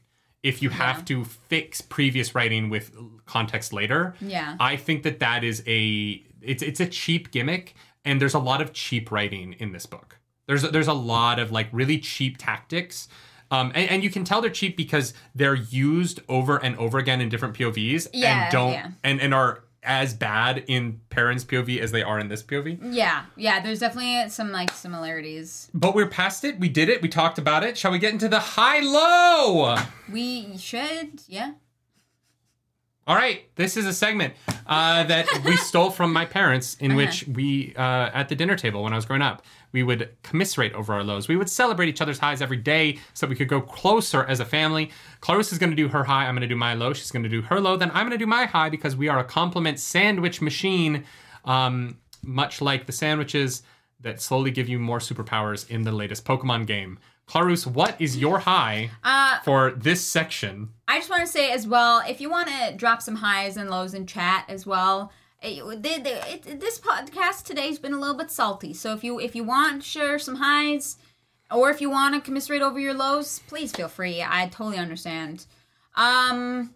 So my high for the section is there's got to be one in there somewhere.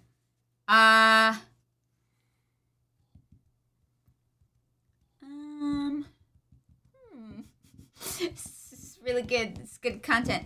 I think my high is... And here's the thing of that super chat. The context I did later for Star Wars was always... I'm trying to buy you some time. Yeah, thank you. It was always unconvincing for me. Still hate the prequel and sequel trilogies. I love both of those trilogies, but I can appreciate that you don't. And, like, that's what's awesome about art is we can have different opinions. There are people who probably love Crossroads of Twilight. They probably exist. Yeah. That's just, and that's what I love about the kind of criticism that we do here is like, I welcome that you don't like those trilogies. I love them. Mm-hmm. As long as you don't say that I'm a bad person for liking them or that you're a bad person for not liking them, I think that you're welcome at the table, right? Totally, yeah. My problem with modern criticism is that people are like, if you don't agree with me about The Last Jedi, then you're a morally bad person. And I'm like, fuck off. I like things that other people don't like. And, you know, I love the movie Troy. And a lot of people don't think it's very good. And I think it's fantastic. And that's life. But the Crossroads of Twilight is garbage. What's your high from this section of that garbage book we're reading? My high is fucking hell. Okay, I think it's really cool that Egwene learned how to make Quendalar. Do I like how they went about it or any of that? That regardless, it's cool that they can make Quendalar and that Egwene figured out how. I think that like it as a substance, like coming back to aid the plot somehow. That's cool. That's my high. Well, yeah, because they have to do it to reseal the Dark One's prison, right? So they're gonna have to make new Quendalar for that. Probably. I do like that you're like, my high is the idea, but not the execution of this moment. Yeah, that's my high.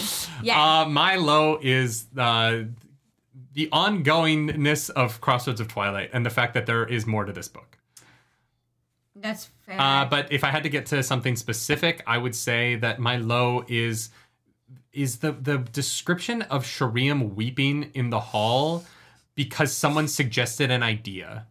I just found that whole sequence really fucking bizarre. It's like in the Attack on Titan reaction we did the other day, where like, everyone's vomiting because behaving. The Zoe is like describing cannibalism, and these people start vomiting, and I'm like, why are you like you can just the level of detail you would have to go into to make me vomit from you describing an idea of something is so exaggerated. And Shariam like being like, she said we should maybe do something that, like, I'm like, what the fuck? I was like, I don't get it. I found that she is weird. Like broken. She is definitely broken. But I don't know why. Like, whatever.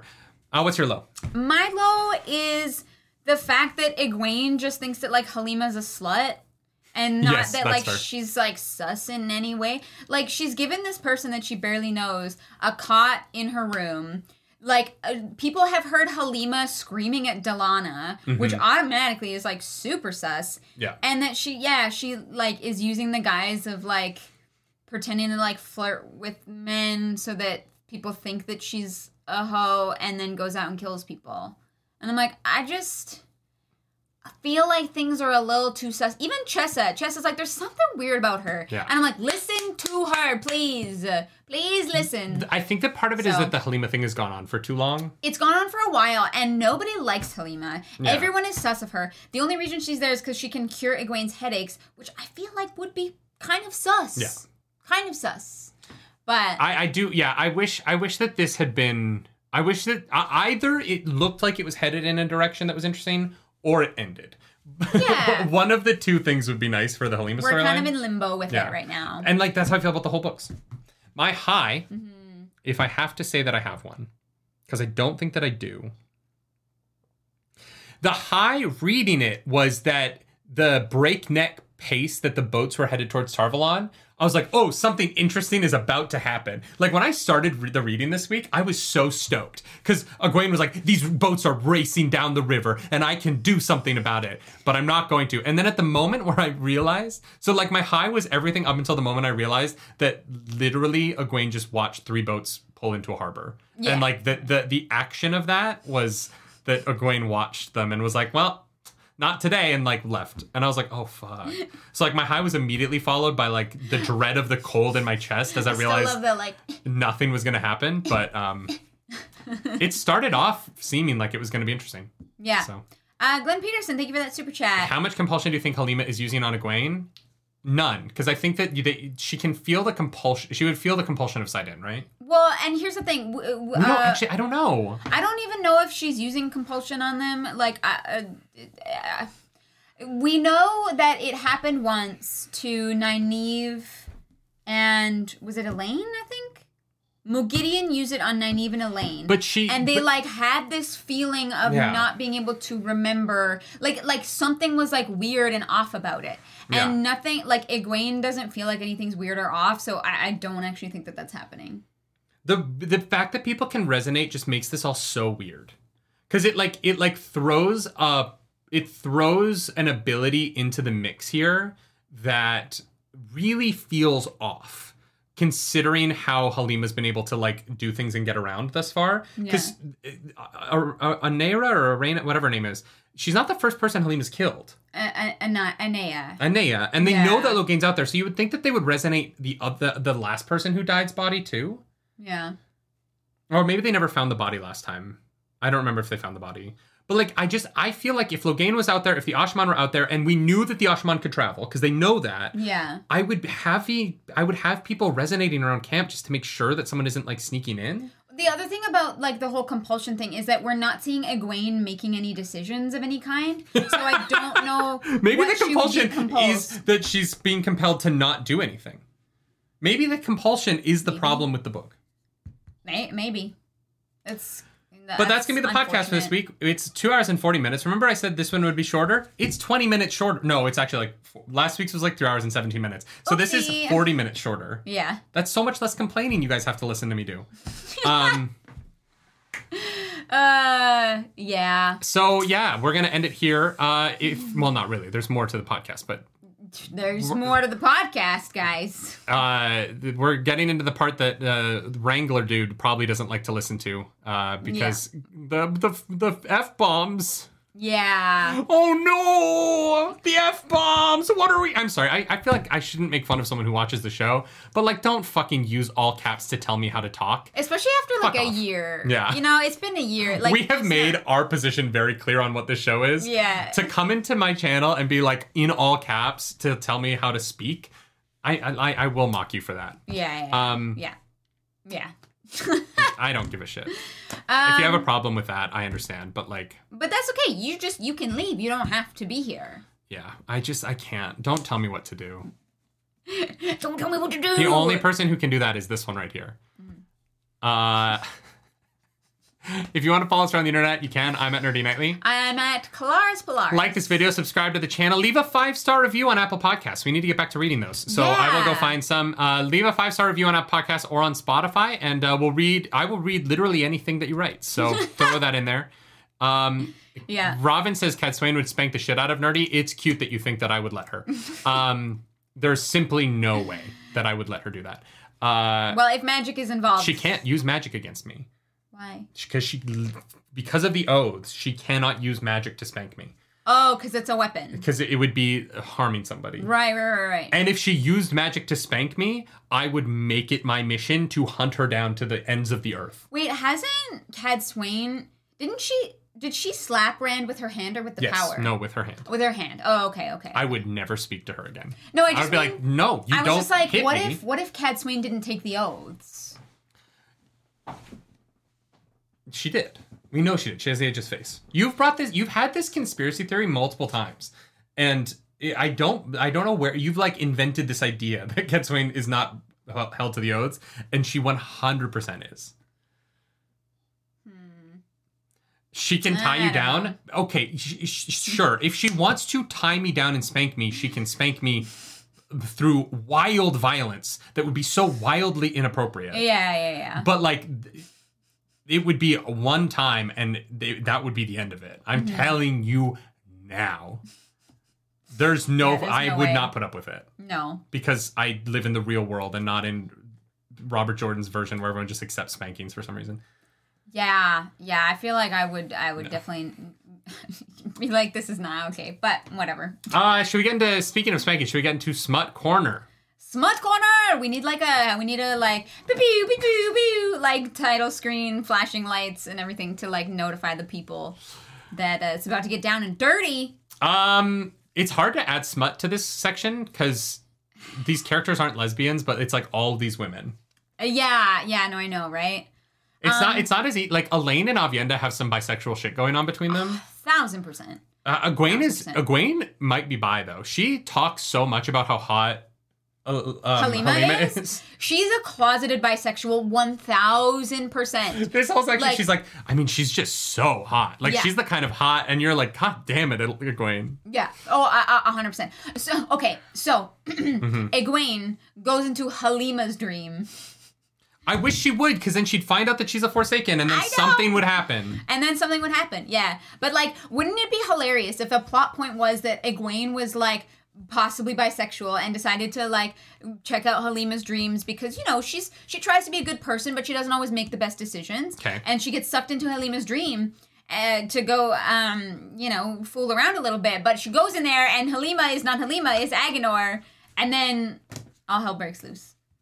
That would be interesting. That would be very interesting. That would be something. Bisexuality is a plot point. I love it. I would love bisexuality as a plot point. Me too. Yeah. Yasmin says, didn't Egwene say she wanted to fuck Gawain until he cried? Until he cried? No. Until he cried out. No! Not until he, like, wept. Yes! Until he was, like, screaming. I don't think she meant that she wanted to fuck him until he was, like... Yeah. Really? Is that what it meant? I don't think that you can fuck someone until they cry. That's weird. Okay, I thought she wanted to fuck him until he was, like, begging her to stop because they'd fucked so much. Not until he was, like... His dick is raw! Please stop. I don't think she wants Gawain, like, curled up being like, I can't take it anymore. He wants it to be, like, she wants to fuck her until he's like, that was amazing. Maybe. Whose fantasy is, I want to fuck him so much that he cries like a baby. That's such a kinky, weird shit thing to do. Yeah. It is. I can't imagine. That's what I read it as. Until he wept? Yeah. Wow, Egwene is so fucking weird. Yeah. Oh my god, she's so weird. She's got some weird, like, kinks. Robert Jordan is a weird, weird man. Wait, I want to find I love these books, but Robert Jordan is a weird, weird man. Yeah. Kieran says, I'd cry if it went on long enough. I mean, I would too, but, like, you would have to get to the point where, like, there's no skin left on my dick, like... Yeah, that would have to be a lot of fucking, like... Dacrophilia is a kink? Do I want to know what dacrophilia is? Oh, I don't know if I want to know what that is either. Until he is overwhelmed with emotion. I mean, I hope they're tears of joy. I hope so too, but wept sounds not positive. You don't weep positively. Post-coital sensitivity? Oh, goddamn, I'm trying to find it. Is it after? Just keep in mind that his wife was his editor and she let all this through. Yeah, I have so many questions. Dacra means tear in Greek. Oh, man. Okay. Well, let me... Don't cry because it ended. Cry because Egwene is fucking insane and didn't want it to end. She would bond him as a warder. Somehow she would marry him and make love to him until he cried for mercy. Okay, see? That's different. Is it That though? is so different. Is it though? Yes, because that's what I was saying. Please stop. Like, yeah, because like you're like, oh my god, I can't take it anymore. You say that to me all the time.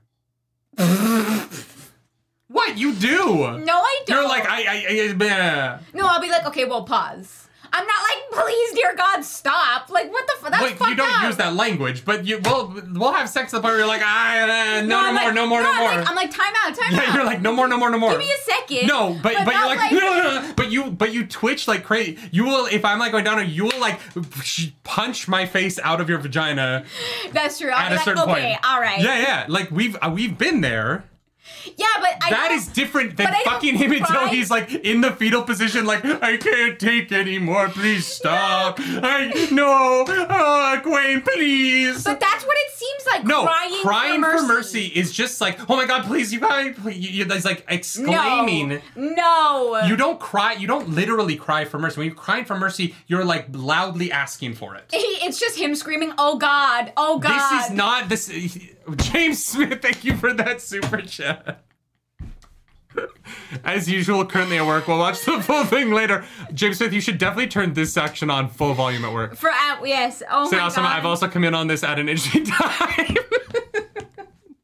Thank you, James Smith, for that super... Wait, did we miss... Oh my god. Wait, what? Did we miss a super chat? Is it twice? No. Why is it up there twice at the top? I think YouTube's just broken. Oh my god, I was like, why? Stop! Hello, Nerdy's mom in the chat. My mom does not make it this far into the show. She doesn't make it this far. She watches it for the first few minutes, you know? Even a broken nerdy is right once a day. James Smith, thank you so much for that incredibly generous super chat. Happy Friday. I don't know, I read that Fabin Moose, we can't be TOS'd. What? We can't be TOS'd. We're too cool? No, that's not how the show makes money. So, like, it doesn't really matter. Oh, that's true. If there's ads on this, it doesn't affect our bank account at all. Yeah. Like, the show doesn't get enough views to... No. Like, if the show was demonetized, I wouldn't care. Because it's like... We usually get to, like, 5,000-6,000 views a week. Super chats and members are how the show makes money. The ads... It's why we don't insert ads throughout the middle of it. Because it's not fucking worth it. It ruins the experience. Exactly. Fuck it. Yeah. I just... I don't know. I don't know if I agree with you. Anyways. Crying out for mercy is when you've had an orgasm so good and the girl doesn't, like, stop sucking your dick. And you're like, no, stop! I'm too sensitive. Please stop it on my penis. Exactly. Blue sponsors. Yeah, Blue sponsors. Blue sponsors this madness. And James Smith today. James Smith sponsored this. Thank you so much. No, I don't think she's being that weird. Crying out for mercy, like, yeah. I mean, I guess she just really wants to feel powerful, you know? She's like, yeah, I fucking did that. Yeah. Okay, fine. Yeah. I can accept that. When I read it, I was like, him literally she crying. She doesn't want him, like, weeping like a baby. That's all I'm saying. Or she does, and she's into some kinky shit, which, like, you know, that's a thing that people like. Do you think Halima fucked Anea before she killed her? No. I don't know. I feel like that would be like a kink. She lured her in, she's like, yeah, we're gonna have a good time. Yeah, like Halima has a threesome with Anea and her warder. Yeah. And then kills them afterwards. I could see a Forsaken having that kink. Yeah, just like totally like, kind of romance, but like flirt with them, be like, hey, yeah, you know, my big bosom is really bosomy and bosom and boobs. And Anaya's like, I love that you think that could be fun. I love that you think that Halima describes herself the way Robert Jordan describes all women. Yeah, Halima is a dude in a woman's body. Like, she bosomed boobily. Wow. She lured them in with the promise of a good threesome. We do this show every week. And people show up for this. Like, why does anyone show up for this? We haven't even liked the books in, like, months. And people still come every week to watch me slowly melt down. You haven't liked the books. No, I like The End of Winter's Heart. But no, I know. I feel when the books are good again, I cannot wait. Like, the show's going to be so different. Yeah. You know what I mean? Because, like, right now, like, I kind of dread the reading each week, and, like, once... Really? Because I am dying to start reading this later today, because I just want something to happen. I can't be bothered to want to read the rest of this book. I literally am at a point where I'm like, I genuinely don't believe it's going to get better. And I wish that I did. I think that's our fundamental difference, is that I'm an optimist. Yeah. Not with, like, the world. Yeah, and I'm a nihilist. I think that the world is... Well, no, I'm a nihilist in the world, too, so, like... But, I mean, I am a nihilist in the world as well, but, like, when it comes to my books, I'm like, no, it's gonna be fine, everything's gonna be happy. It's why I couldn't fucking stand The Walking Dead anymore. I was like, something has to give, and there has to be something positive in this, right? No? Alright, well, then I'm out. I need some positivity. But the Wheel of Time hasn't got you to that point yet? Because that's where I'm at with the Wheel of Time. I'm at Walking Dead level, like, upset with the Wheel of Time right now. I'm not there yet. It takes me a lot to get there. Especially for books, so. I see the word Asmodean in chat, and it makes me want to, like, go to one of those rooms where you can break shit. Because what the fuck happened to his... Like, can that we was do that so... fucking long ago. Live stream of book club. We go to one of those rooms where you go and you break shit. Yeah. Crossroads of Twilight. Like, just that in a room for an hour. I think people would cathartically, like, enjoy, like, watching that happen, you know? Yeah, I don't know. If we, there's gotta be in Toronto, one of those rooms where you go break shit. They're dangerous. They're dangerous? Yeah. Okay. I know a guy who had like a piece of glass cut his face in one of them. Well, that's kind of scary. Yeah. That's kind of... Yeah, should we do, like, drunk book club next week? The problem is that it's the first thing we do in the day, and then we're just kind of like useless. We lose a whole Friday. That's true. And like we are leaving for Denver in like 9 days, and there's so much that has to get done. Fabu, I really hate how accurate that is. Fuck off. I'm not there yet. It takes me a long time to get there. It's true. Fabu does not understand. It's why I call in help. Help is good. Turbok, thank you for the super chat. This has gone off the rails so hard. I'm glad your mom stops watching at like 15 minutes. Look, I am excited for a new spring, actually. I know that there's some people like it, some people don't. I'm actually very much looking forward to it. Are you all right? I'm excited because I like Moraine, and it's been a long time since we read about Moraine, so that'll be fun. I think she's the main character of New Spring. I actually don't. She might not be in it. I only think that because you've said it. I don't know where I came up with that too. Like I just started to believe that it's about Moraine in the White Tower, and so, but I don't know that that's true. I've just been saying that for so long that like we can go get the book. Oh, you know what we haven't done yet? What? Chapter 23. Okay.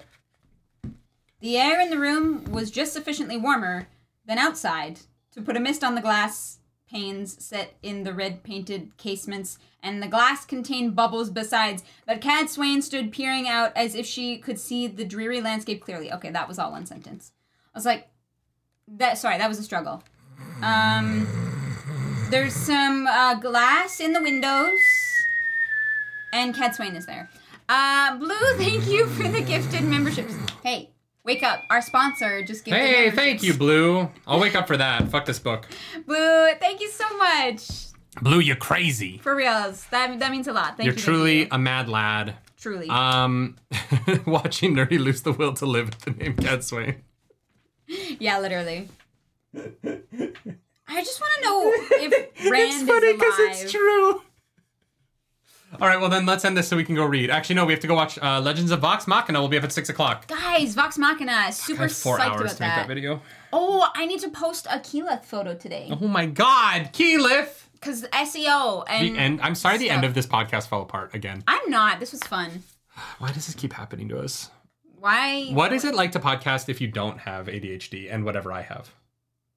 I can't. I have no idea. I cannot relate to that. Other people have hour-long podcasts, and we just can't seem to pull that off. We're not good at shutting the fuck up. Yeah. It's not a skill that we put on our resume. Maybe it's Maybelline. Do something nerdy tonight, y'all. Bye, guys. Join the Discord and thank you for the mods. Turvok! We're like about to end the fucking stream. Turvok, thank you so much for that super chat. All right, we'll add a minute onto the podcast. This is now a subathon.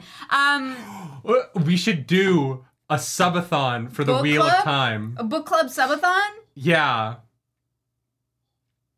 I kind of love that.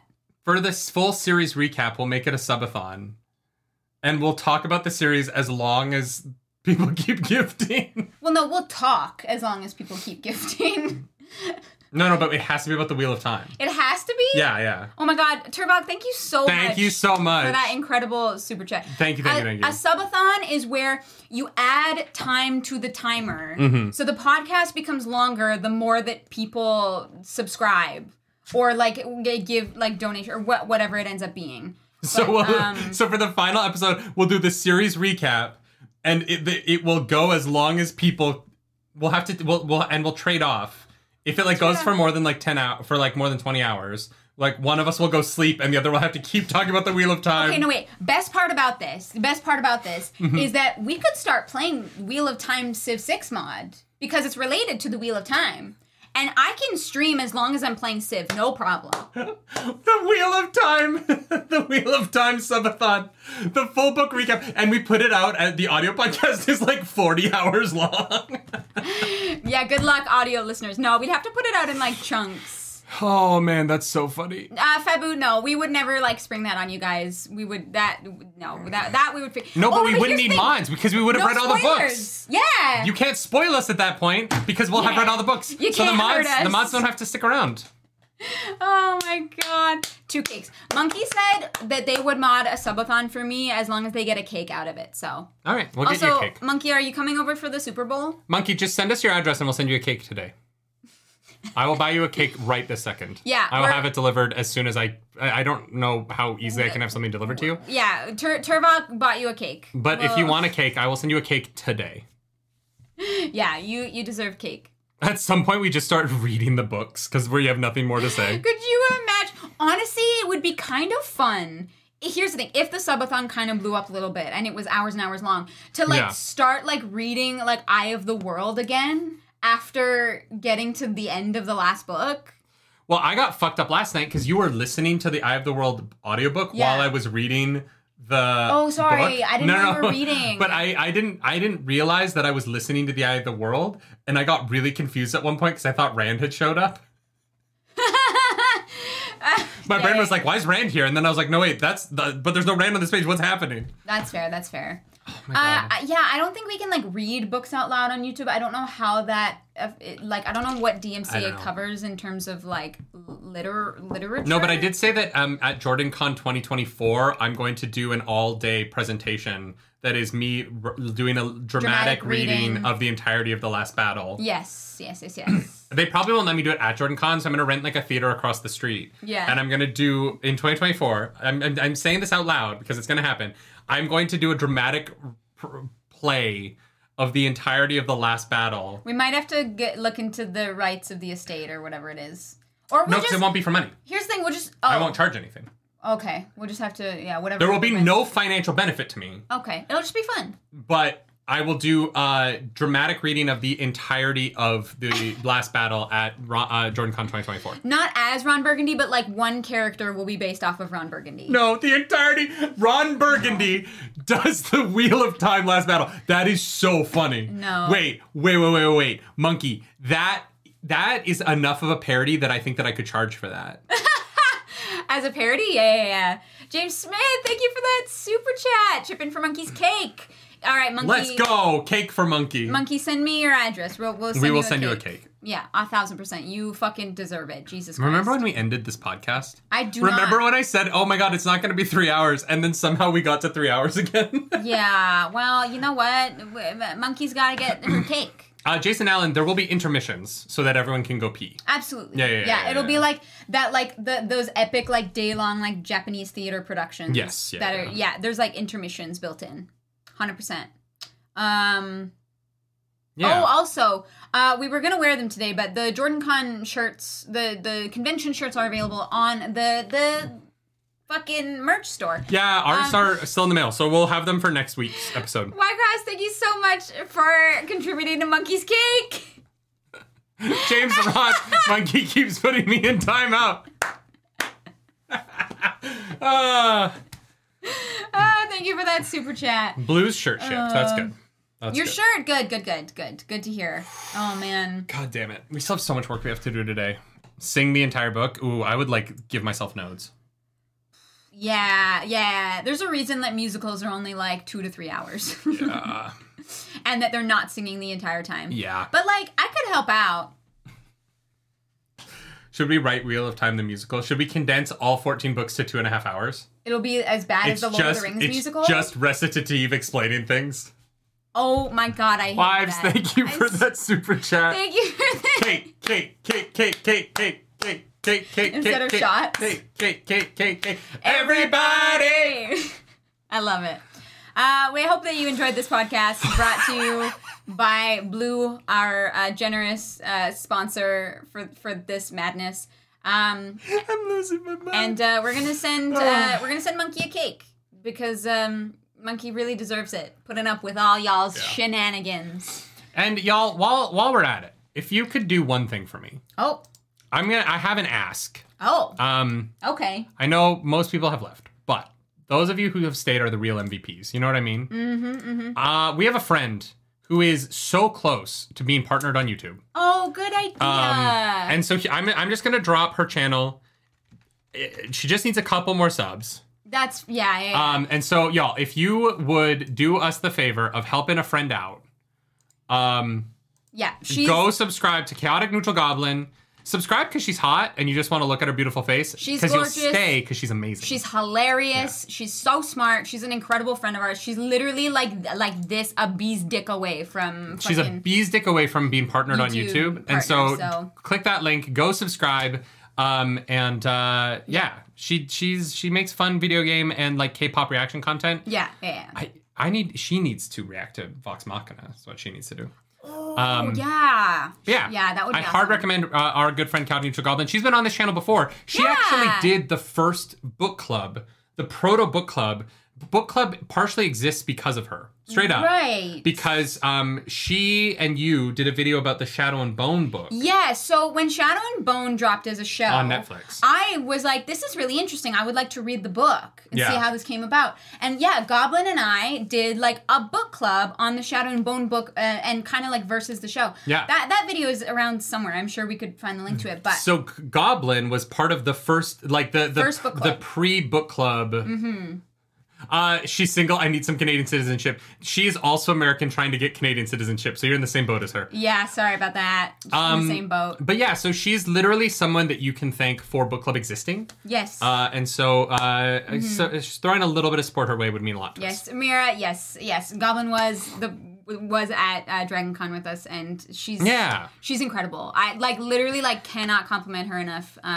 She deserves the fucking world, and thank you guys for helping her push past that 1,000 subscription mark. So, Goblin is dad. Let's go. God, I love this book club. Thank you so much, everybody. Thank you Go so support much. our dad. She is dad. Thanks so much, everyone. We're going to call it there. Doing some good for a friend is a good way to end the podcast. Yeah. And thank you guys for the cake, the super chats for the cake for Monkey. Yes. Monkey. We will send you a cake. Just send us your address, Monkey. Yeah, and if you have a favorite flavor, otherwise I'm just gonna pick something. We know what her favorite flavor is. Hercules. Thank you to our mods. Goodbye, everybody. Bye, guys. Bye.